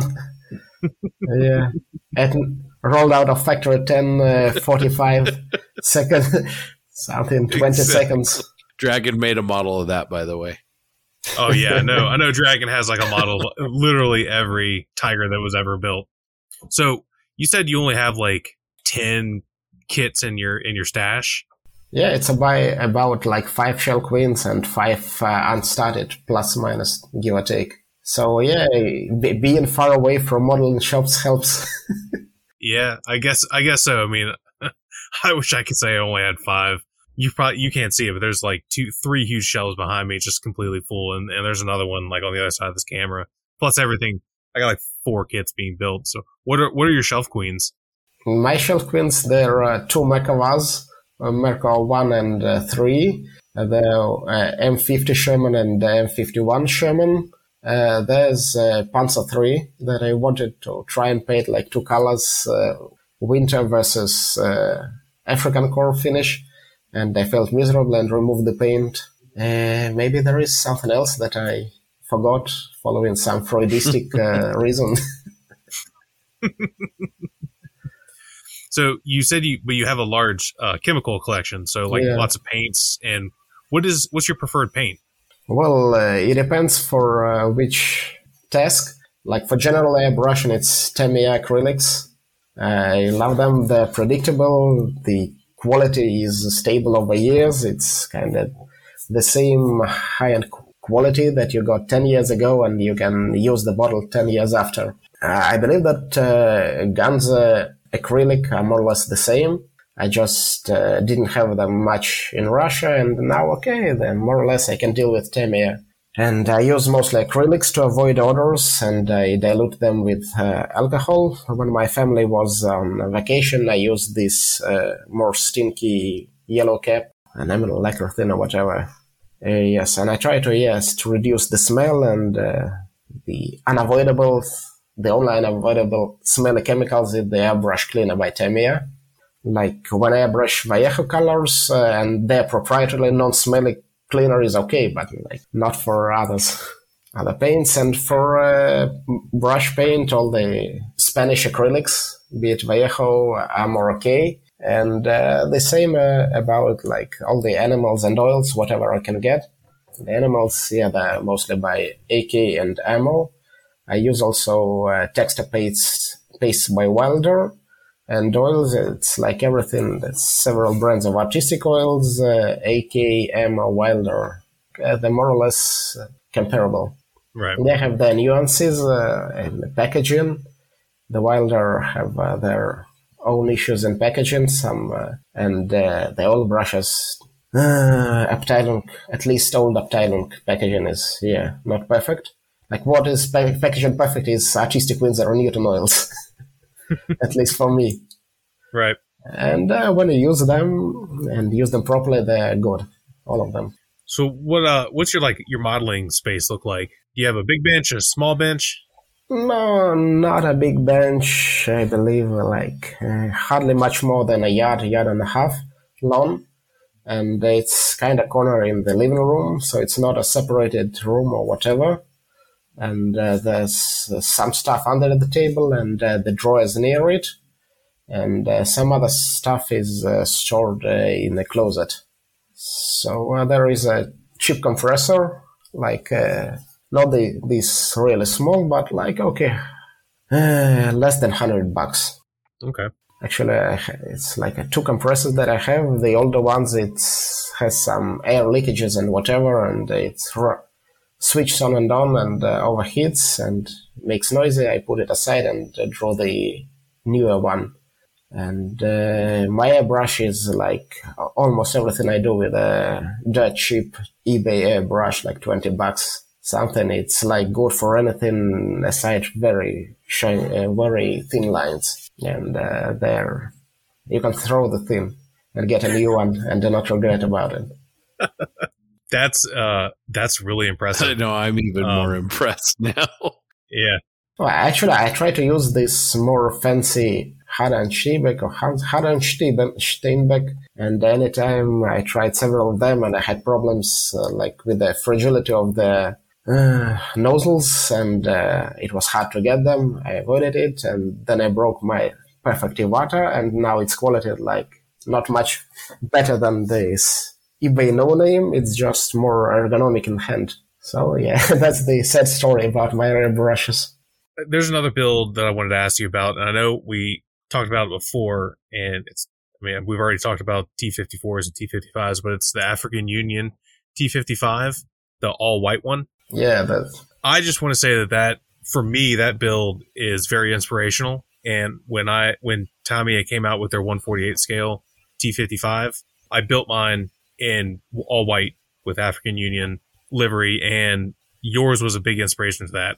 How difficult is it to paint an all white vehicle like that? Because I know I struggled with it, and I don't know if I would ever do it again because it was very hard for me. How did you find absolutely. it? For me also, and I had an experience where I miserably failed. It was a trumpeter Centauro. It's quite a challenge. It's much more challenging for me than building a winter finish. It's kind of have this, first of all, you need to get the opacity and to somehow get the proper tone of weathering.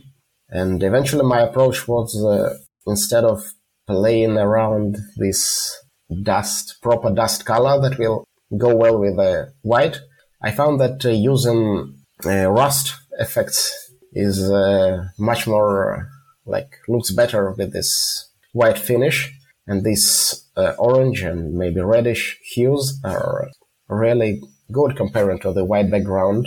So yeah, that was my workaround. Maybe one day I will try another more dusty look, but yes, not today.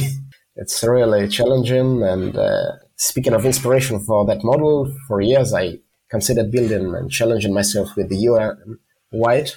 And one of my friends finished, I think, BTR something in white, and it looked cool, BTR 80, I believe. It was published in Abrams Squad, I believe, in the BTR issue.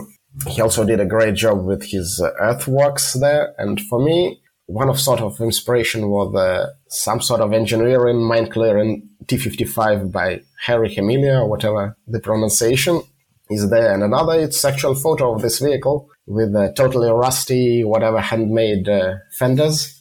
And I thought, yeah, that could be good. From there, I went on and tried to build it as close to the photo as possible, asking the guys that had digged the subject of T55, but I screwed up this exact type of the Lotus hatch. And from then I decided, okay, let's make it more artistic than per photo 100%. The little lawn chairs on the rear deck, where those come from? The little chairs. Okay. I think I bought them from Hobby Easy, some no-name company, and they were really nice before Miniat released their plastic, and other 3D companies released their. Yeah, it's because they're blue and red, and it's just a little neat little splash of color on the back of the tank. It's really cool. It's one of those things that you add to your builds that I think anyone that is looking at it be like, oh, that's an Ilya model for sure. Yeah, well, actually, this is a moderate approach to building the stuff on the African tanks. They tend to, I have photos that they stole whatever plastic jerry cans and plates for food or whatever in huge quantities. So yeah. I have a bunch of reference photos, mainly of T54, T55s, obviously. That, yeah, there's a bunch of weird random stuff just stacked on top of them, and you look at the pictures that's really strange, but yes, that's a great modeling opportunity. Absolutely, yes. The weirdness of all the stuff that they carry can easily humble the typical Sherman Normandy stowage. Oh yeah, because that's just boxes. Yeah, some And tarps. random shit that they carry on in battle. Maybe a bicycle here and there. Well, my favorite models of yours, Ilya, are your Mini Art SU-85, the one with the red ladder. I really, really like that build. Could you repeat it? Which one with the red letter? The Mini Art SU-85 has a red ladder on the top of it. Letter. Sorry, I had letter. Yeah, it's actually Zvezda kit, but Mini Art also has a SU-85. Yes, it was like a model that I bought during the Corona thing, and I needed to build something with my little stash.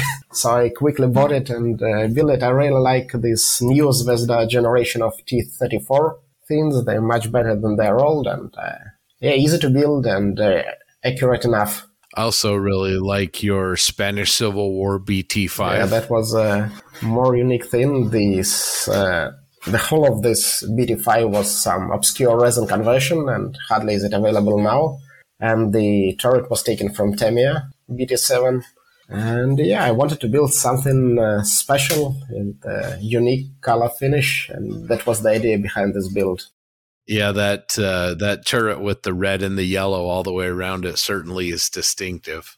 Yeah, initially I wanted to make it like even more unique by making it's like a nationalist red, yellow, red as far as I remember, and the Republicans would have had red, yellow, purple something, but there was not enough kind of reference to corroborate this idea that could be actually Republican and purple band. So I went this scheme.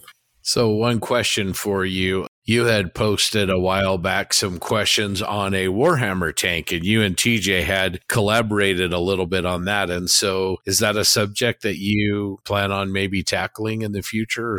Yes, I consider some, this, whatever, call it sci-fi. For me, it's sci-fi, whether it's gaming or not, like some futuristic something. Yes, I checked, but well, for me, it's kind of why $50 plus shipping on a kit that is not exactly the level of the normal top end AFV kit. And like yesterday and a day before, I considered checking what's about the Machine & Krieger that you guys mentioned when we talked last time. And this suits, it's about same or even bigger pricing. Maybe I'm searching in the wrong place. Yeah, I have to like let this idea to ferment inside my brain for some time to invest into this field. But definitely, yeah, I considered if it will be some Warhammer tank, why not to finish it like winter, gray, white, blue, something finish. I don't know, that would be a little too far for normal Arctic camouflage of a real-world vehicle. And TJ, I would really like to see Ilya's take on a Machine & Krieger kit. That would be awesome. Oh, 100%. So on Facebook, if you don't already, follow Lincoln Wright's Paint on Plastic group. He does a lot with the Machine & Krieger. He's the ambassador for the brand actually, out of Japan. And recently I subscribed to his channel about the Facebook. I'm not sure. I got to check.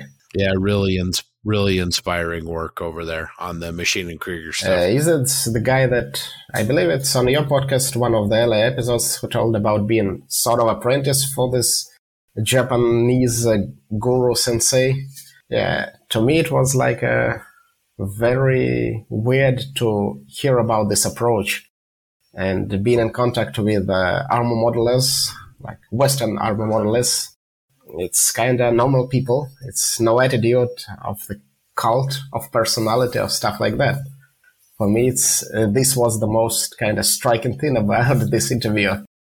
So I do know that this may sound ignorant because I obviously do not know that much about it.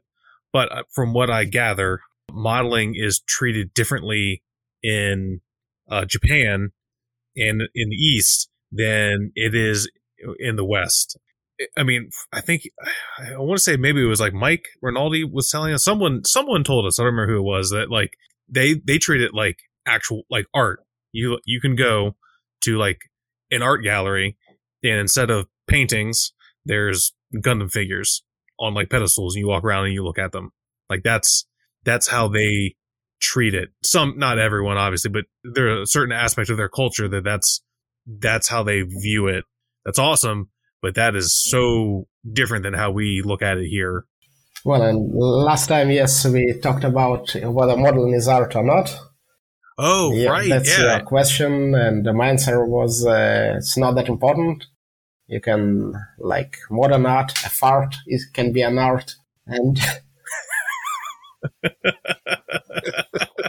stuff like that. Yeah, if your attitude is art, it's okay. My attitude, it's hobby. It's definitely not the art of the Renaissance masters level, but okay, why not? So more of a craft than a hobby. Well, a craft in the sense that you like pottery and you produce your pottery and sell it on the spot. Maybe tiny quantity of modelers who like build a model and sell it and build a model every week for sale. It's more about craft. And for most, I think it's hobby. It's more of invested money than anything from it. Would it be like a proper craft? So you had an interesting post on Facebook about what's more important in modeling, accuracy or artistic finish. I think, going back to look at it, you agree that artistic finish is more important. Would that be fair to say? Yes, for me personally, yes. It's my approach. Others cannot share it, may not share it, and it's okay until we don't spoil the life of the believers of the other heretical approach, whatever you call it. So yeah, for me, the artistic value is more important than the pure accuracy. When I look at the model, and I think the most of people, when you're not familiar with the subject and you have no idea what this specific tank should have had on this, like whatever engine deck, which hatch should be of a different shape. Okay, it looks good. Who cares? I have a two-part question for you, Ilya. First of all, what is your favorite model that you've ever built? Which one of your builds is your favorite? Well, my magnum opus was this resin Nagmachon, both in terms of this challenge of building a resin kit, though Legends resin is not the worst one that like people talk about.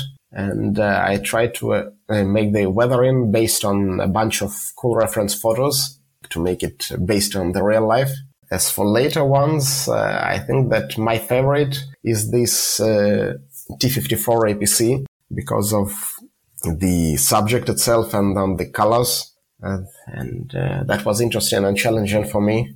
And these models I would kind of emphasize. Okay. And so having said that those are your favorites, what is, if you were judging with a critical eye your own builds in, say, a model competition, what's the best model you've ever built? Which one is the one that you would give the gold medal? Well, of these two, I would go for, maybe I'll go for Nagmachon, because the finish, more or less comparable, though the bright finish has its own challenges. But I'd say for me it was more pain in the butt to build it.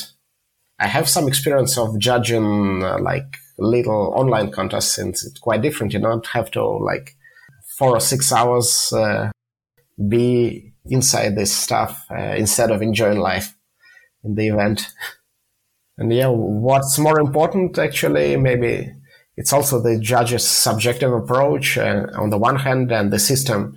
If you judge by criteria and criteria A has 10 points maximum and criteria B like 5 points, yeah, it's implies that like weathering is more important than building, or building is more important than weathering, whatever the judges are. Certainly appreciate, though, I think that a lot of judging systems where the build is prioritized, the construction, I guess, is probably a better term for that, is because I think that so many of the judges aren't going to be as familiar with the subject. So it's really hard to assign accuracy as a criteria. And the same thing with the colors of paint and the accuracy of the finish, because those areas require a lot more expertise than looking at a seam that wasn't filled correctly. So I think that that's a big element of that, is just wanting to use criteria that becomes hopefully more objective and less subjective. Yeah, the right shade of whatever Dunkelgelb or 4BO of olive drab is complete bullshit for me, because there is no single in the real life. Even if somehow all these shifts in all the plants use the same shade, it will be faded differently. That's right. That tiger that was made that Thursday at 10:45 had a little bit different color Dunkelgelb than the one last week. So, yep, I agree with that 100%. I mean, sure, somewhere there is the right olive drab or whatever, but that to me is inconsequential to how you apply it to your model. If you want your olive drab to be browner, then paint it browner. If you want it greener, paint it greener. To me, it's at the end of the day, it's the person applying the paint, absolutely, building the model. They should have the final say on whether or not that's what it should be, right? Like, that's more important. The finished product and the person painting it and the enjoyment they get out of it is more important than, is that the right shade of color, you know? Because I've seen real olive drab and real 4BO and models painted like that, in my eye, don't look as good as maybe more fantastical, you know, versions of those colors. That's, of course, just my opinion. Yeah, absolutely. Yes, like the 4BO can be like any shade, and if you build a Duckwee, that's the right name for this floating Jeep, DUKW, you call it Duckwee.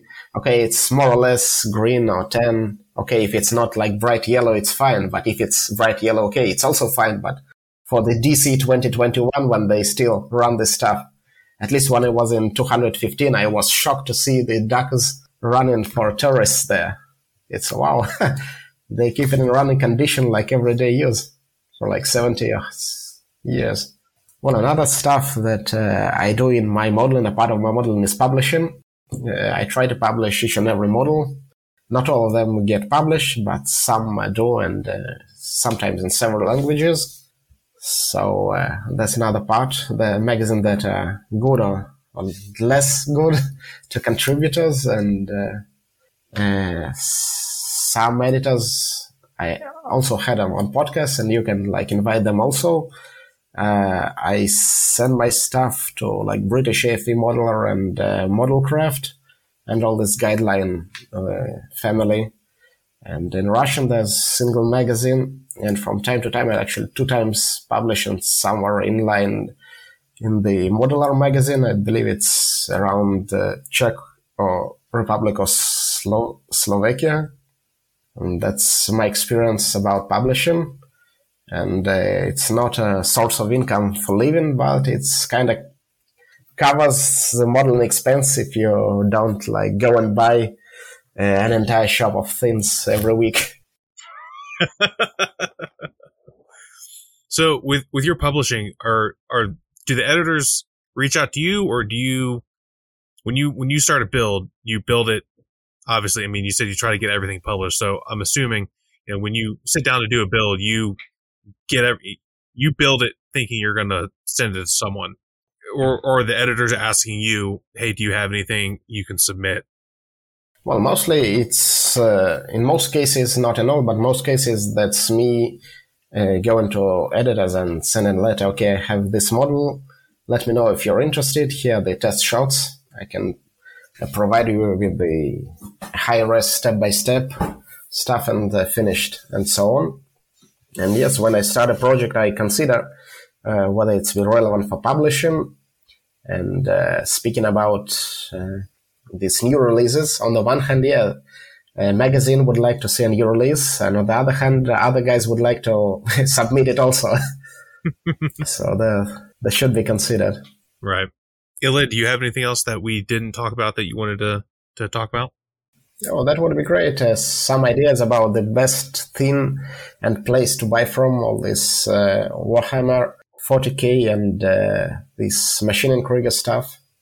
So I will say, if you're interested in building something from like Warhammer 40,000, we can talk after this, and I can see about getting something sent to you in Israel. So if I have to, I can send it to you myself. We'll figure something. We'll get something set up because, like I said, I have a lot of stuff, and I'm never going to build everything. So we'll offline. We'll set something up, and we'll try to work something out.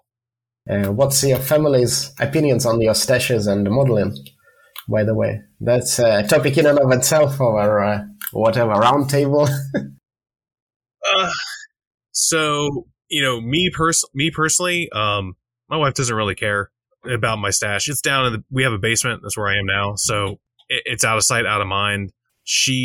I have one cabinet in our bedroom that I put finished models in, and she does not like it. Mm-hmm. But she's got to pick everything else out in the house. So in my opinion, I'm like, I can have one, and I have another cabinet. You can probably see it back there, but I also have two cabinets, and then one's upstairs in the bedroom, and that's where I put a fair amount of stuff. So so she doesn't really care. She thinks it's interesting. I show her models when I'm done with them, and she's like, "Oh, that's nice, cool, okay." And that's as far as we get. That's useful. Yeah, it's pretty similar for me too. My wife is a crafter. She makes, she does paper crafting, makes cards, does scrapbooking, and we both kind of support each other in our hobby. And she actually helps me out sometimes. I'll send her upstairs with a decal sheet to scan. She'll scan it and then do the artwork and then cut paint masks for me. Well, in my case, my wife is not happy about the time investment, not the money part. Yeah. Because the kids and you're doing your stuff instead of it's modeling it. Yes. Yeah, I do. I hear about that mostly the time that I spend all my time down here. But other than go to work and mountain bike, this is all I do is model, and obviously the podcast. But I view the podcast as like an extension of modeling. Awesome. Well, Ilya, this has been a lot of fun. We really appreciate you. Thank you for being patient with us and coming back on to talk about your hobbies. Another just kind of plug. Don't know if you've seen it on our Facebook page, but we put together a group build for M3, M4, Lee and Sherman chassis vehicles. TJ's kind of the one running that. So not sure if you'd be interested in doing one and shipping it over to us, but we're going to show up to the IPMS USA Nationals with hopefully a whole bunch of vehicles. So check that out if you get a chance. Well, actually, I heard this on your latest podcast episode about that. And yeah, being inspired by like Martin's concrete armor Sherman, I considered building something about that.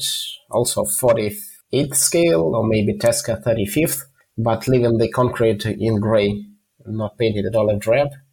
And yeah, if it's relevant for the group build, I'd like to make it one day. So you have like a year till your deadline, and it's okay with the postage of 1 month. It's still 11 or how much? 10 and a half months left. Yep, exactly. Well, again, thank you so much for joining us, and look forward to maybe having you on again, talking to you again. See ya. Well, take care. We'll talk soon.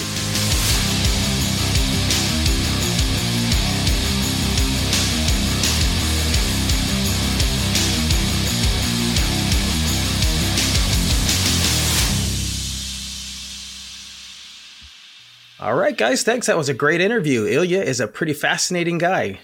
Ilya is amazing on more than one level. First of all, the dude is an unreal modeler. I mean, just unreal. I easily put him up there with probably one of the best armor modelers producing right now. And he has what I think a lot of us would love to have is, you could look at a model and if Ilya did it.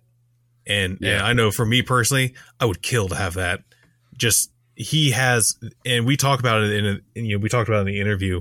He just has. I don't even know how to describe it. It's just a touch to his models that when they're done, you look at him like Ilya did that, and it's banging.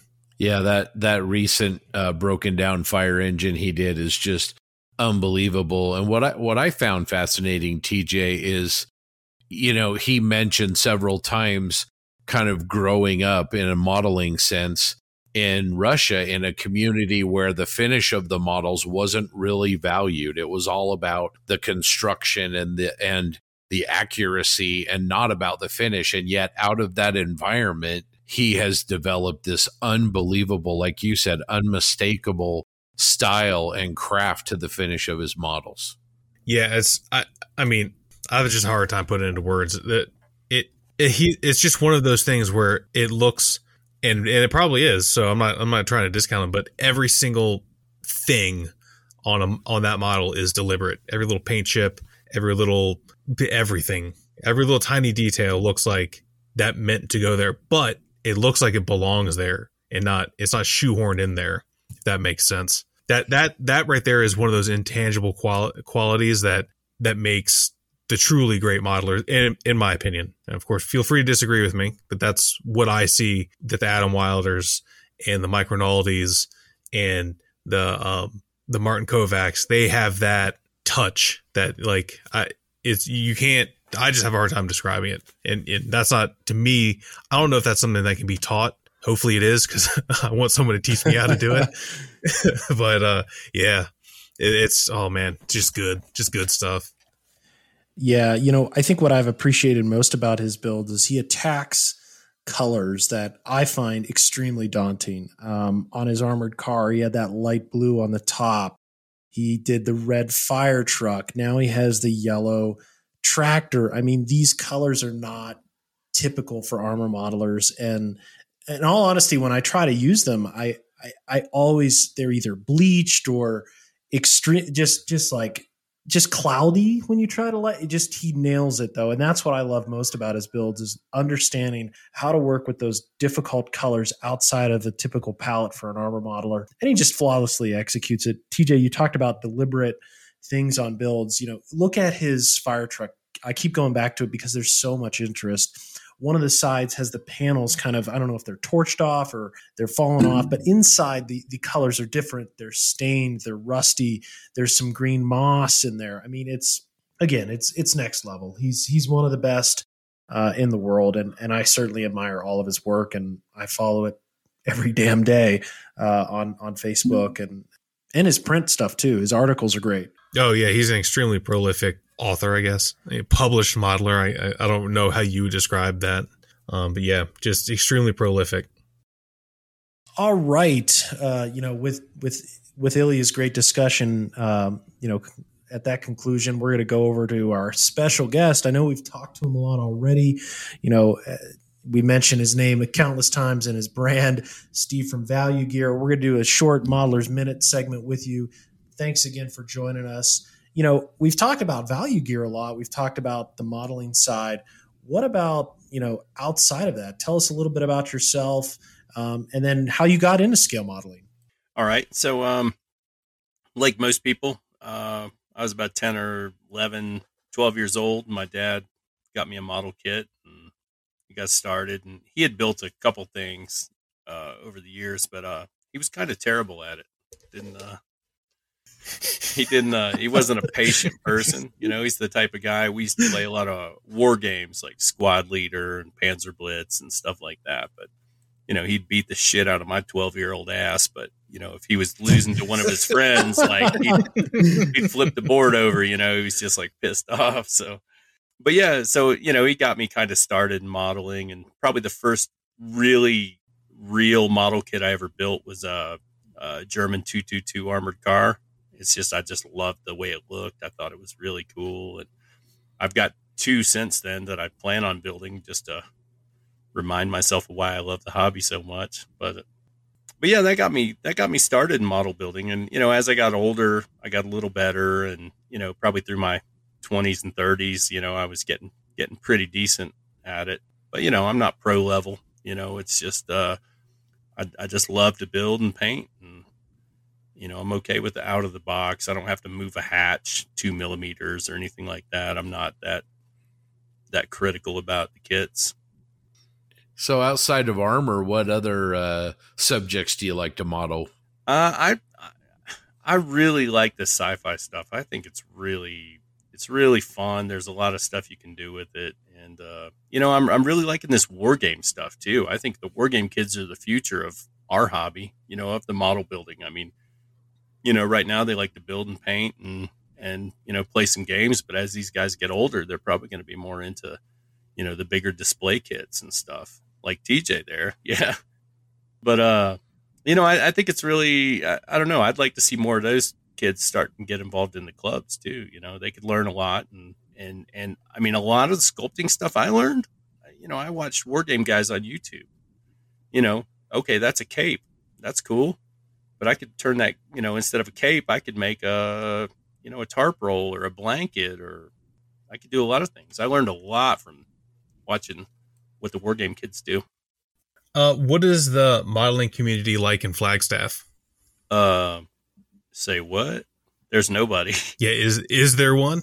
Yeah, there's nobody. I've actually gotten like 2 orders from guys in Flagstaff. Really? Over the past few years, yeah. And then, I kind of get in touch with them and I'm like, oh, cool, and they're like, yeah, okay, we'll get together. We could have a little, little group, little club, maybe even invite the war game kids, but yeah. And then I email them and say, hey, I'm going to this show. You want to go? And they're like, just crickets, man. I don't hear nothing from them. So yeah, so That's a shame. I have to do a 5-hour round trip down to Andy's and hang out on a Saturday just to talk to, all the locals and stuff. But yeah, there's nobody. I mean, I like right now is a good time. I wish somebody would come over and just take some pictures of this new stowage stuff I got for me, because, that way I can keep casting, but I have to stop casting so I can take pictures. So then I got to spend a day at, editing all the pictures so I can make add it to the website and eBay and all that. And that's one of the things that slows me down. I don't have any friends to chip in when I need it. I mean, we can send you money. You can send us those sets, and then we can take pictures for you and send them back. Yeah. Yeah. Well, it's too late now. I got to do it. Andy's on my ass, man. Andy wants this shit out. He wants them. He wants people to start getting them. Yeah, no, I don't utilize the community as much as I should. There's lots of people that would love to just, get it, take some pictures and send them back for me. Cause I'm not good at taking pictures. And I used to, I know a couple of people who are. Yeah, I know. I do too. I need to pay attention to my resources a little better. So you got to get your minister of propaganda to hook you up, man, and connect you with the people. See, that's why we got to move him out here, and he can manage me. It's not that I don't work hard, because I work all the time. That's all I do. I sit around and I listen to audiobooks and punk rock and cast stuff or sculpt stuff, or sometimes I'm in slow motion, sometimes I'm in like speed mode, but I'm just it's all I do is work on this stuff. But being a one-man show, sometimes it's hard. One thing, Steve, you mentioned at Nats that kind of resonated with me is, you do it to have fun. If you're not having fun, you're not going to do it, right? And right. It seems like it's giving you a lot of fun. Yeah, and I don't get to build a lot of models these days, but I like the casting too. I mean, the manufacturing aspect, it's like a game to me. I mean, I spent my whole life in printing, screen printing T-shirts for people, and it's like, okay, well, we'll get 300 shirts an hour on this automatic, or we can get 700 shirts an hour, if we change this or that or whatever. I like the game of like trying to make it more efficient and productive, and I've been pretty good at that, and just trying to keep the prices low, and limit the packaging, and not everything needs to be in a big box, but that's fun for me too. But I would like to build a model every once in a while, and that's something I got to figure out.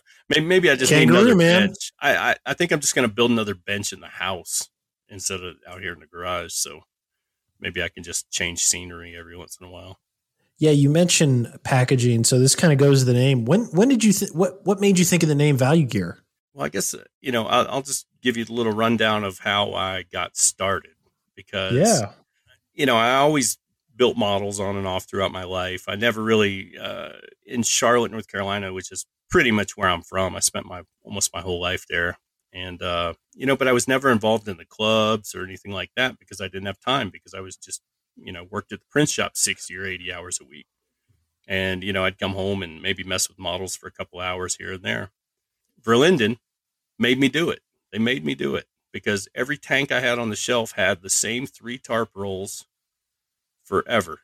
And, I just got tired of seeing the same tarp rolls over and over. I mean, they make beautiful other stuff, but tarp rolls was, something they did not do well. They didn't do many. They didn't do a lot of choices. And that's why I chose to figure it out.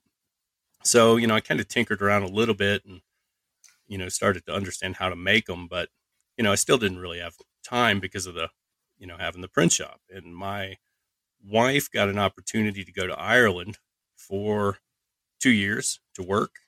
And that gave me a chance to get rid of the print shop, get out of that whole life before I dropped dead in there with all the stress and everything. And I went to Ireland, and then that gave me the time to be daytime dad and figure out how in the hell to make the make stowage stuff. And that's what I really wanted to do. It seemed fun and something I could do from anywhere. So that's the way I went.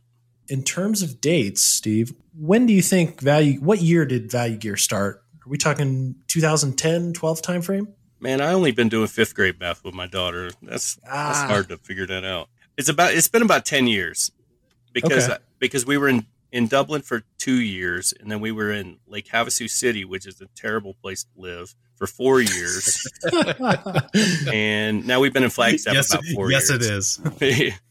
So maybe 9 years, because, the first year I was just kind of figuring out how to roll tarp rolls and figure out where to buy resin in Ireland and things like that. And then, my IPMS club in Dublin, greatest guys ever, like they were my test guys. They were the guys I bounced stuff off of, and, they taught me a lot and I taught them a lot, and, it was just a good bunch of people.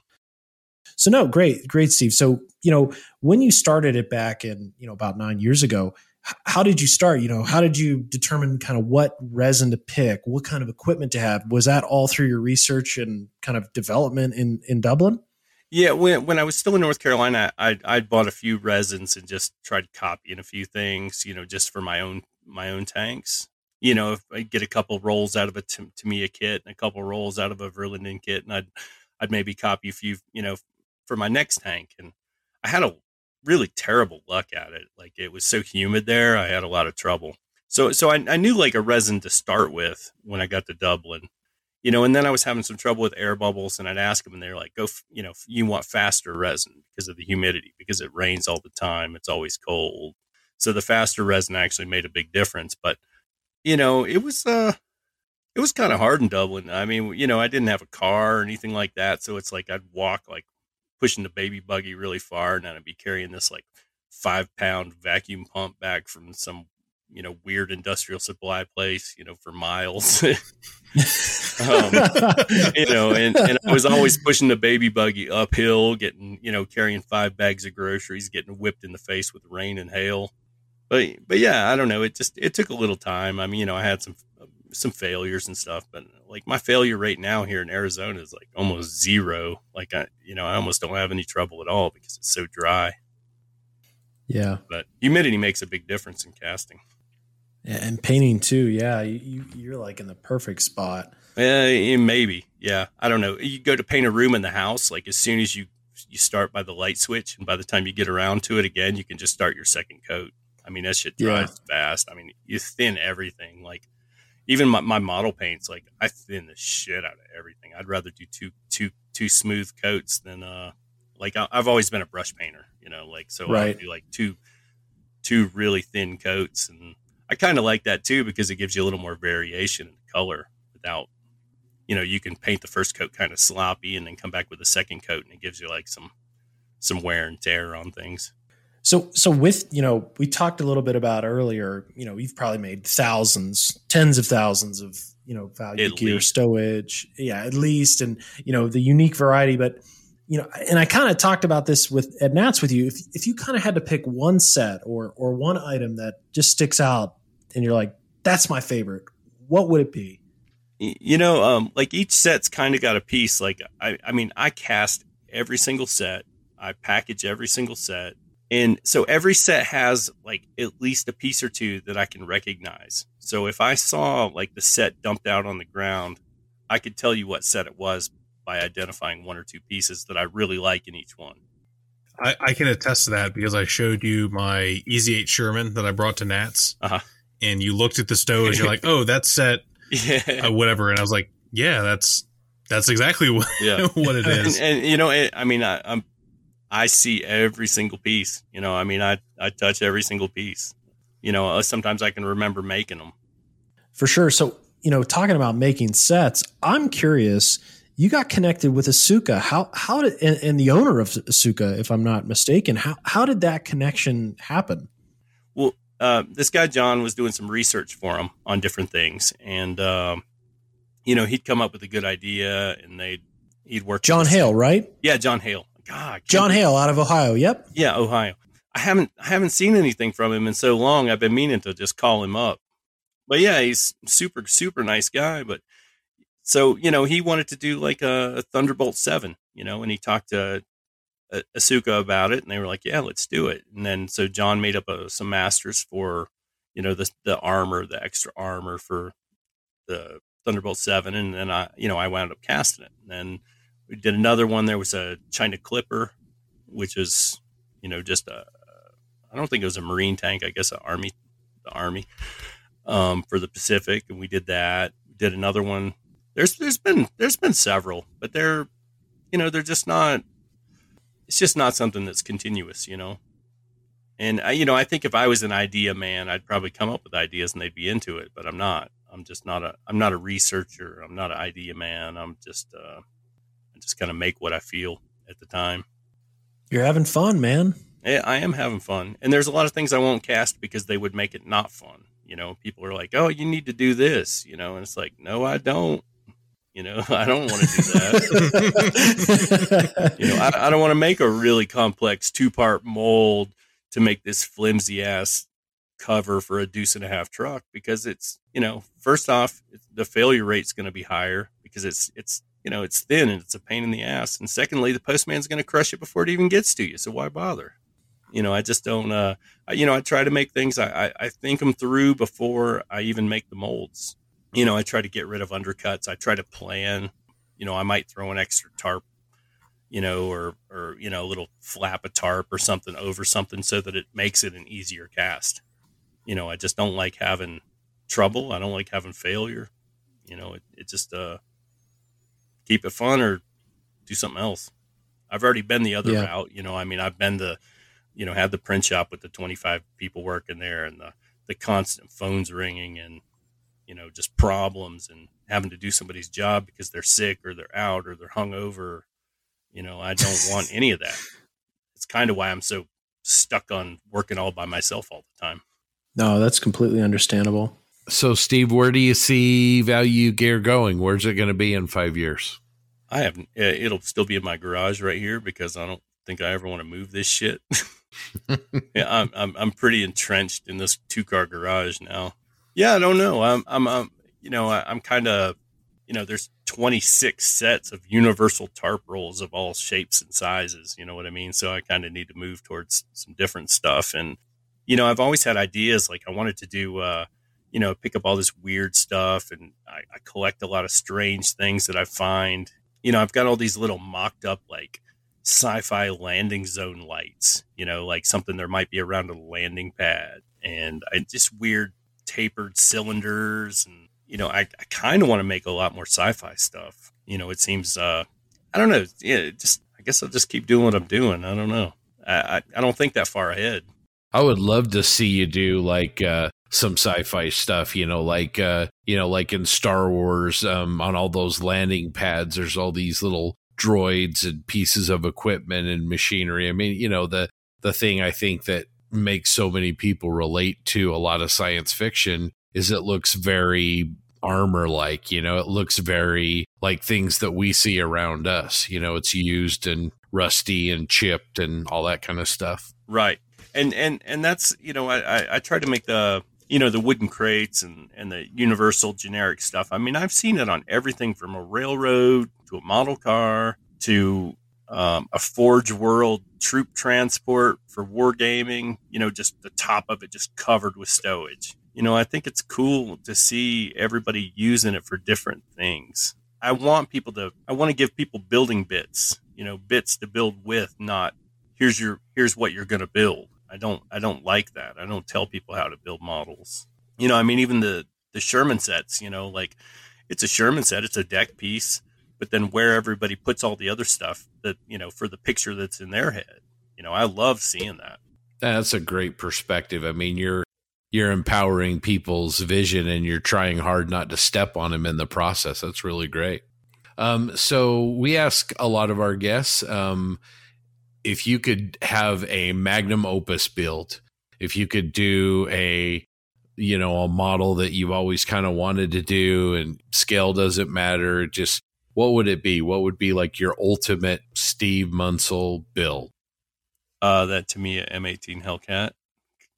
It's my favorite tank. I'm so excited about that. It's a good choice. I like it. I think it's a fantastic tank, and that's one that's been absolutely overlooked in by the model companies for years and years and years. Yeah, I couldn't agree more. I mean, we have two of them, and they both suck in completely different ways. So yeah. Who makes the other one? I have the Academy. An AFE club, but it's one of their really, really old ones, and it just had a lot of issues with it. Issues don't bother me. I'll just cover it with stowage. The reason I love stowage so much is because I hate decals. I just want to cover it all up. Oh, we could do it. We could do 2 hours on how much I hate decals. Yeah. Yeah, that's I don't know. I've looked at tutorials and I don't know. It's just one of those things I understand how they're made. I've screen printed them before, for other people. I've made decals. I understand the lacquer and the all the art and how to do it. But yeah, just getting them on a model and making them look good. Have you considered smaller scale stowage? Because I can tell you, as someone that collects and plays 1/100 15 millimeter, yeah, 1/100, yeah, there is almost no stowage bits available for any. Maybe one company out of the UK, and it's all cast white metal and expensive. They're okay, but not something I would chase after. I have thought about that, and I've got an entire. I use these little plastic bowls that are all over. I mean, I got hundreds of them that I sort sets into before I package, and there's one of them that is full of little rolls for 1/100 that I just haven't done anything with yet. And I actually bought, I don't know, whatever the company is. There's a plastics injection mold company that makes a bunch of that little stuff too. There's a couple of them. Okay. There's Battlefront. They make Flames of War. There's Plastic Soldier Company. They make 15 millimeter scale. Yeah, Plastic Soldier Company. I bought a bunch of those Stugs and Shermans. So it is something I plan on doing. I mean, I got a list of stuff to do a mile long. Because I could tell you you would sell those. Okay. Because I know, just talking like in the Facebook groups, there's no stowage available. And like the kits, like some of the Battlefront ones, they come with like one box or a spare road wheel for a Sherman. Right. And like, that's it. Gotcha. And I can send you some pictures of mine. I've done the best with what I can, what's in the box, but it's like, how many times can you put a road wheel on a Sherman? Right. And you may have 15 Shermans on the table at any time, and there's no variety. And it's not that lame because they're so cool, but it's like, as someone, especially because one of the main target audiences for these games are nerds, right? That are like obsessed with whatever, whatever, pick an army, right? Pick a tank, and they know all about, and they want like specific looking stuff, right? And I think that would be successful because people love, I mean, as you know, people love sticking stuff on their tanks. Well, typically what I do is like, if I go, okay, I'm going to do this scale, or I'm going to make some new stuff for this. And it's part of the reason I always have like 3 or 4 sets. Like for instance, some super cool dude on a forum buys like a set and then he puts it on a tank and everybody goes, oh shit, I need that set. And, I got 20 guys ordering the exact same set on a day. And I'm like, what the hell's going on? Because there's 25 other sets that are similar but different. And they were all made like at the same time, typically.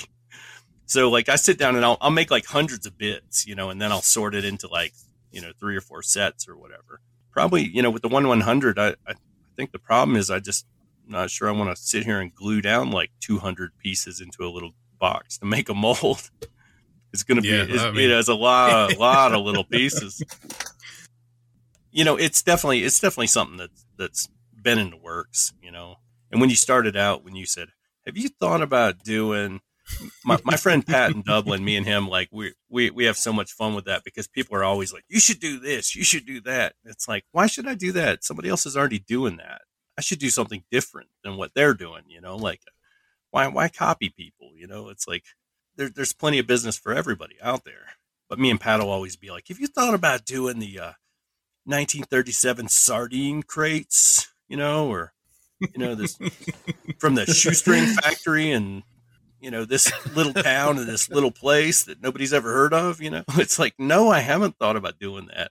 So, but, you know, everybody's got their own, you know, the hobby's different to everybody and everybody's got their own sort of, you know, idea in their head. And, you know, sometimes they're not happy with the idea I had in my head. You know, like, this is how I see it. And, you know, it takes all kinds, man. It's such a diverse hobby. I mean, I had a guy one time that returned a set of crates. You know, he just said, you know what? These just don't look right with my cowboy and Indian toys. And I'm like, what? what are those? Like, I didn't even know that was a thing, you know, like, you know, but he sent me a picture and these giant plastic cowboys and Indians. Okay. All right. That's your thing. Have at it. I'll send you some pictures of the 1/100 so you can see it. Just see kind of what I mean, it's mostly just like little rolls, but there ain't much detail I can do on that. I can't see that good. So, hey, Steve, thanks so much for not only taking time in this segment for our Modelers Minute, but, you know, sitting with us for this episode. It's been really great to get to know you more. I know I think we all became best friends when we were in Vegas, and we were super happy to get you on here. It's been great to learn about yourself, Value Gear, and your support towards the hobby and our group build. So we certainly appreciate it, and we hope you stop back again sometime soon. Yeah, and thank you guys. I mean, especially at Nats. I mean, it was awesome to have some people to hang out with. Otherwise, I would have been just wandering around by myself all the time. Man, it was great. It was awesome being in the booth with you and hanging out. And we look forward to it again in Omaha. Hopefully, fingers crossed. I hope you can make something work. If not, we can carry the Value Gear banner and maybe even set up a table in your honor and sell your wares. All right. Yeah, we'll figure something out. I'm gonna work hard on that problem and see what comes out of it. So again, Steve, thanks so much, and we'll talk to you again soon. All right. See you guys. All right. As always, you can leave us feedback about this or any other episode of our show over at our Plastic Posse Podcast Facebook page, or you can email us at plasticpossepodcast@gmail.com. We want to thank our awesome Posse supporters once again and give another shout out to our 2 awesome sponsors, Tankcraft and Sean's Custom Model Tools. And remember, there is no wrong way to enjoy your hobby. That's right, TJ. Thanks again to all of you out in the Posse for joining us for episode 31. I wanted to take another moment and thank all of you out there in the Posse for all of the tremendously positive feedback that we received from episode 30. Specifically with regards to the topics of anxiety and modeling. It really takes courage to discuss these challenges openly, and the Posse stepped up to discuss this difficult issue in a positive manner. Thank you for sharing all of your own personal stories with us. We're going to continue to address this difficult topic, and we want all of you to know that we are all here for each other, and we're here for you if you need us. On a related note, we'll be back in 2 weeks with an exclusive interview with Graham Pearson. He's a UK modeler. He's one of Ivan's buddies, and he's also a former member of the Scale Model Shed podcast. And besides being buddies with Ivan, in our interview, Graham also discusses his own personal challenges and also how modeling has helped him deal with these issues. So until then, we hope everybody out there spends some time at their own benches and has some fun doing the best hobby that there is. Guys, we'll see you in 2 weeks. Yeehaw! Nice. That was good.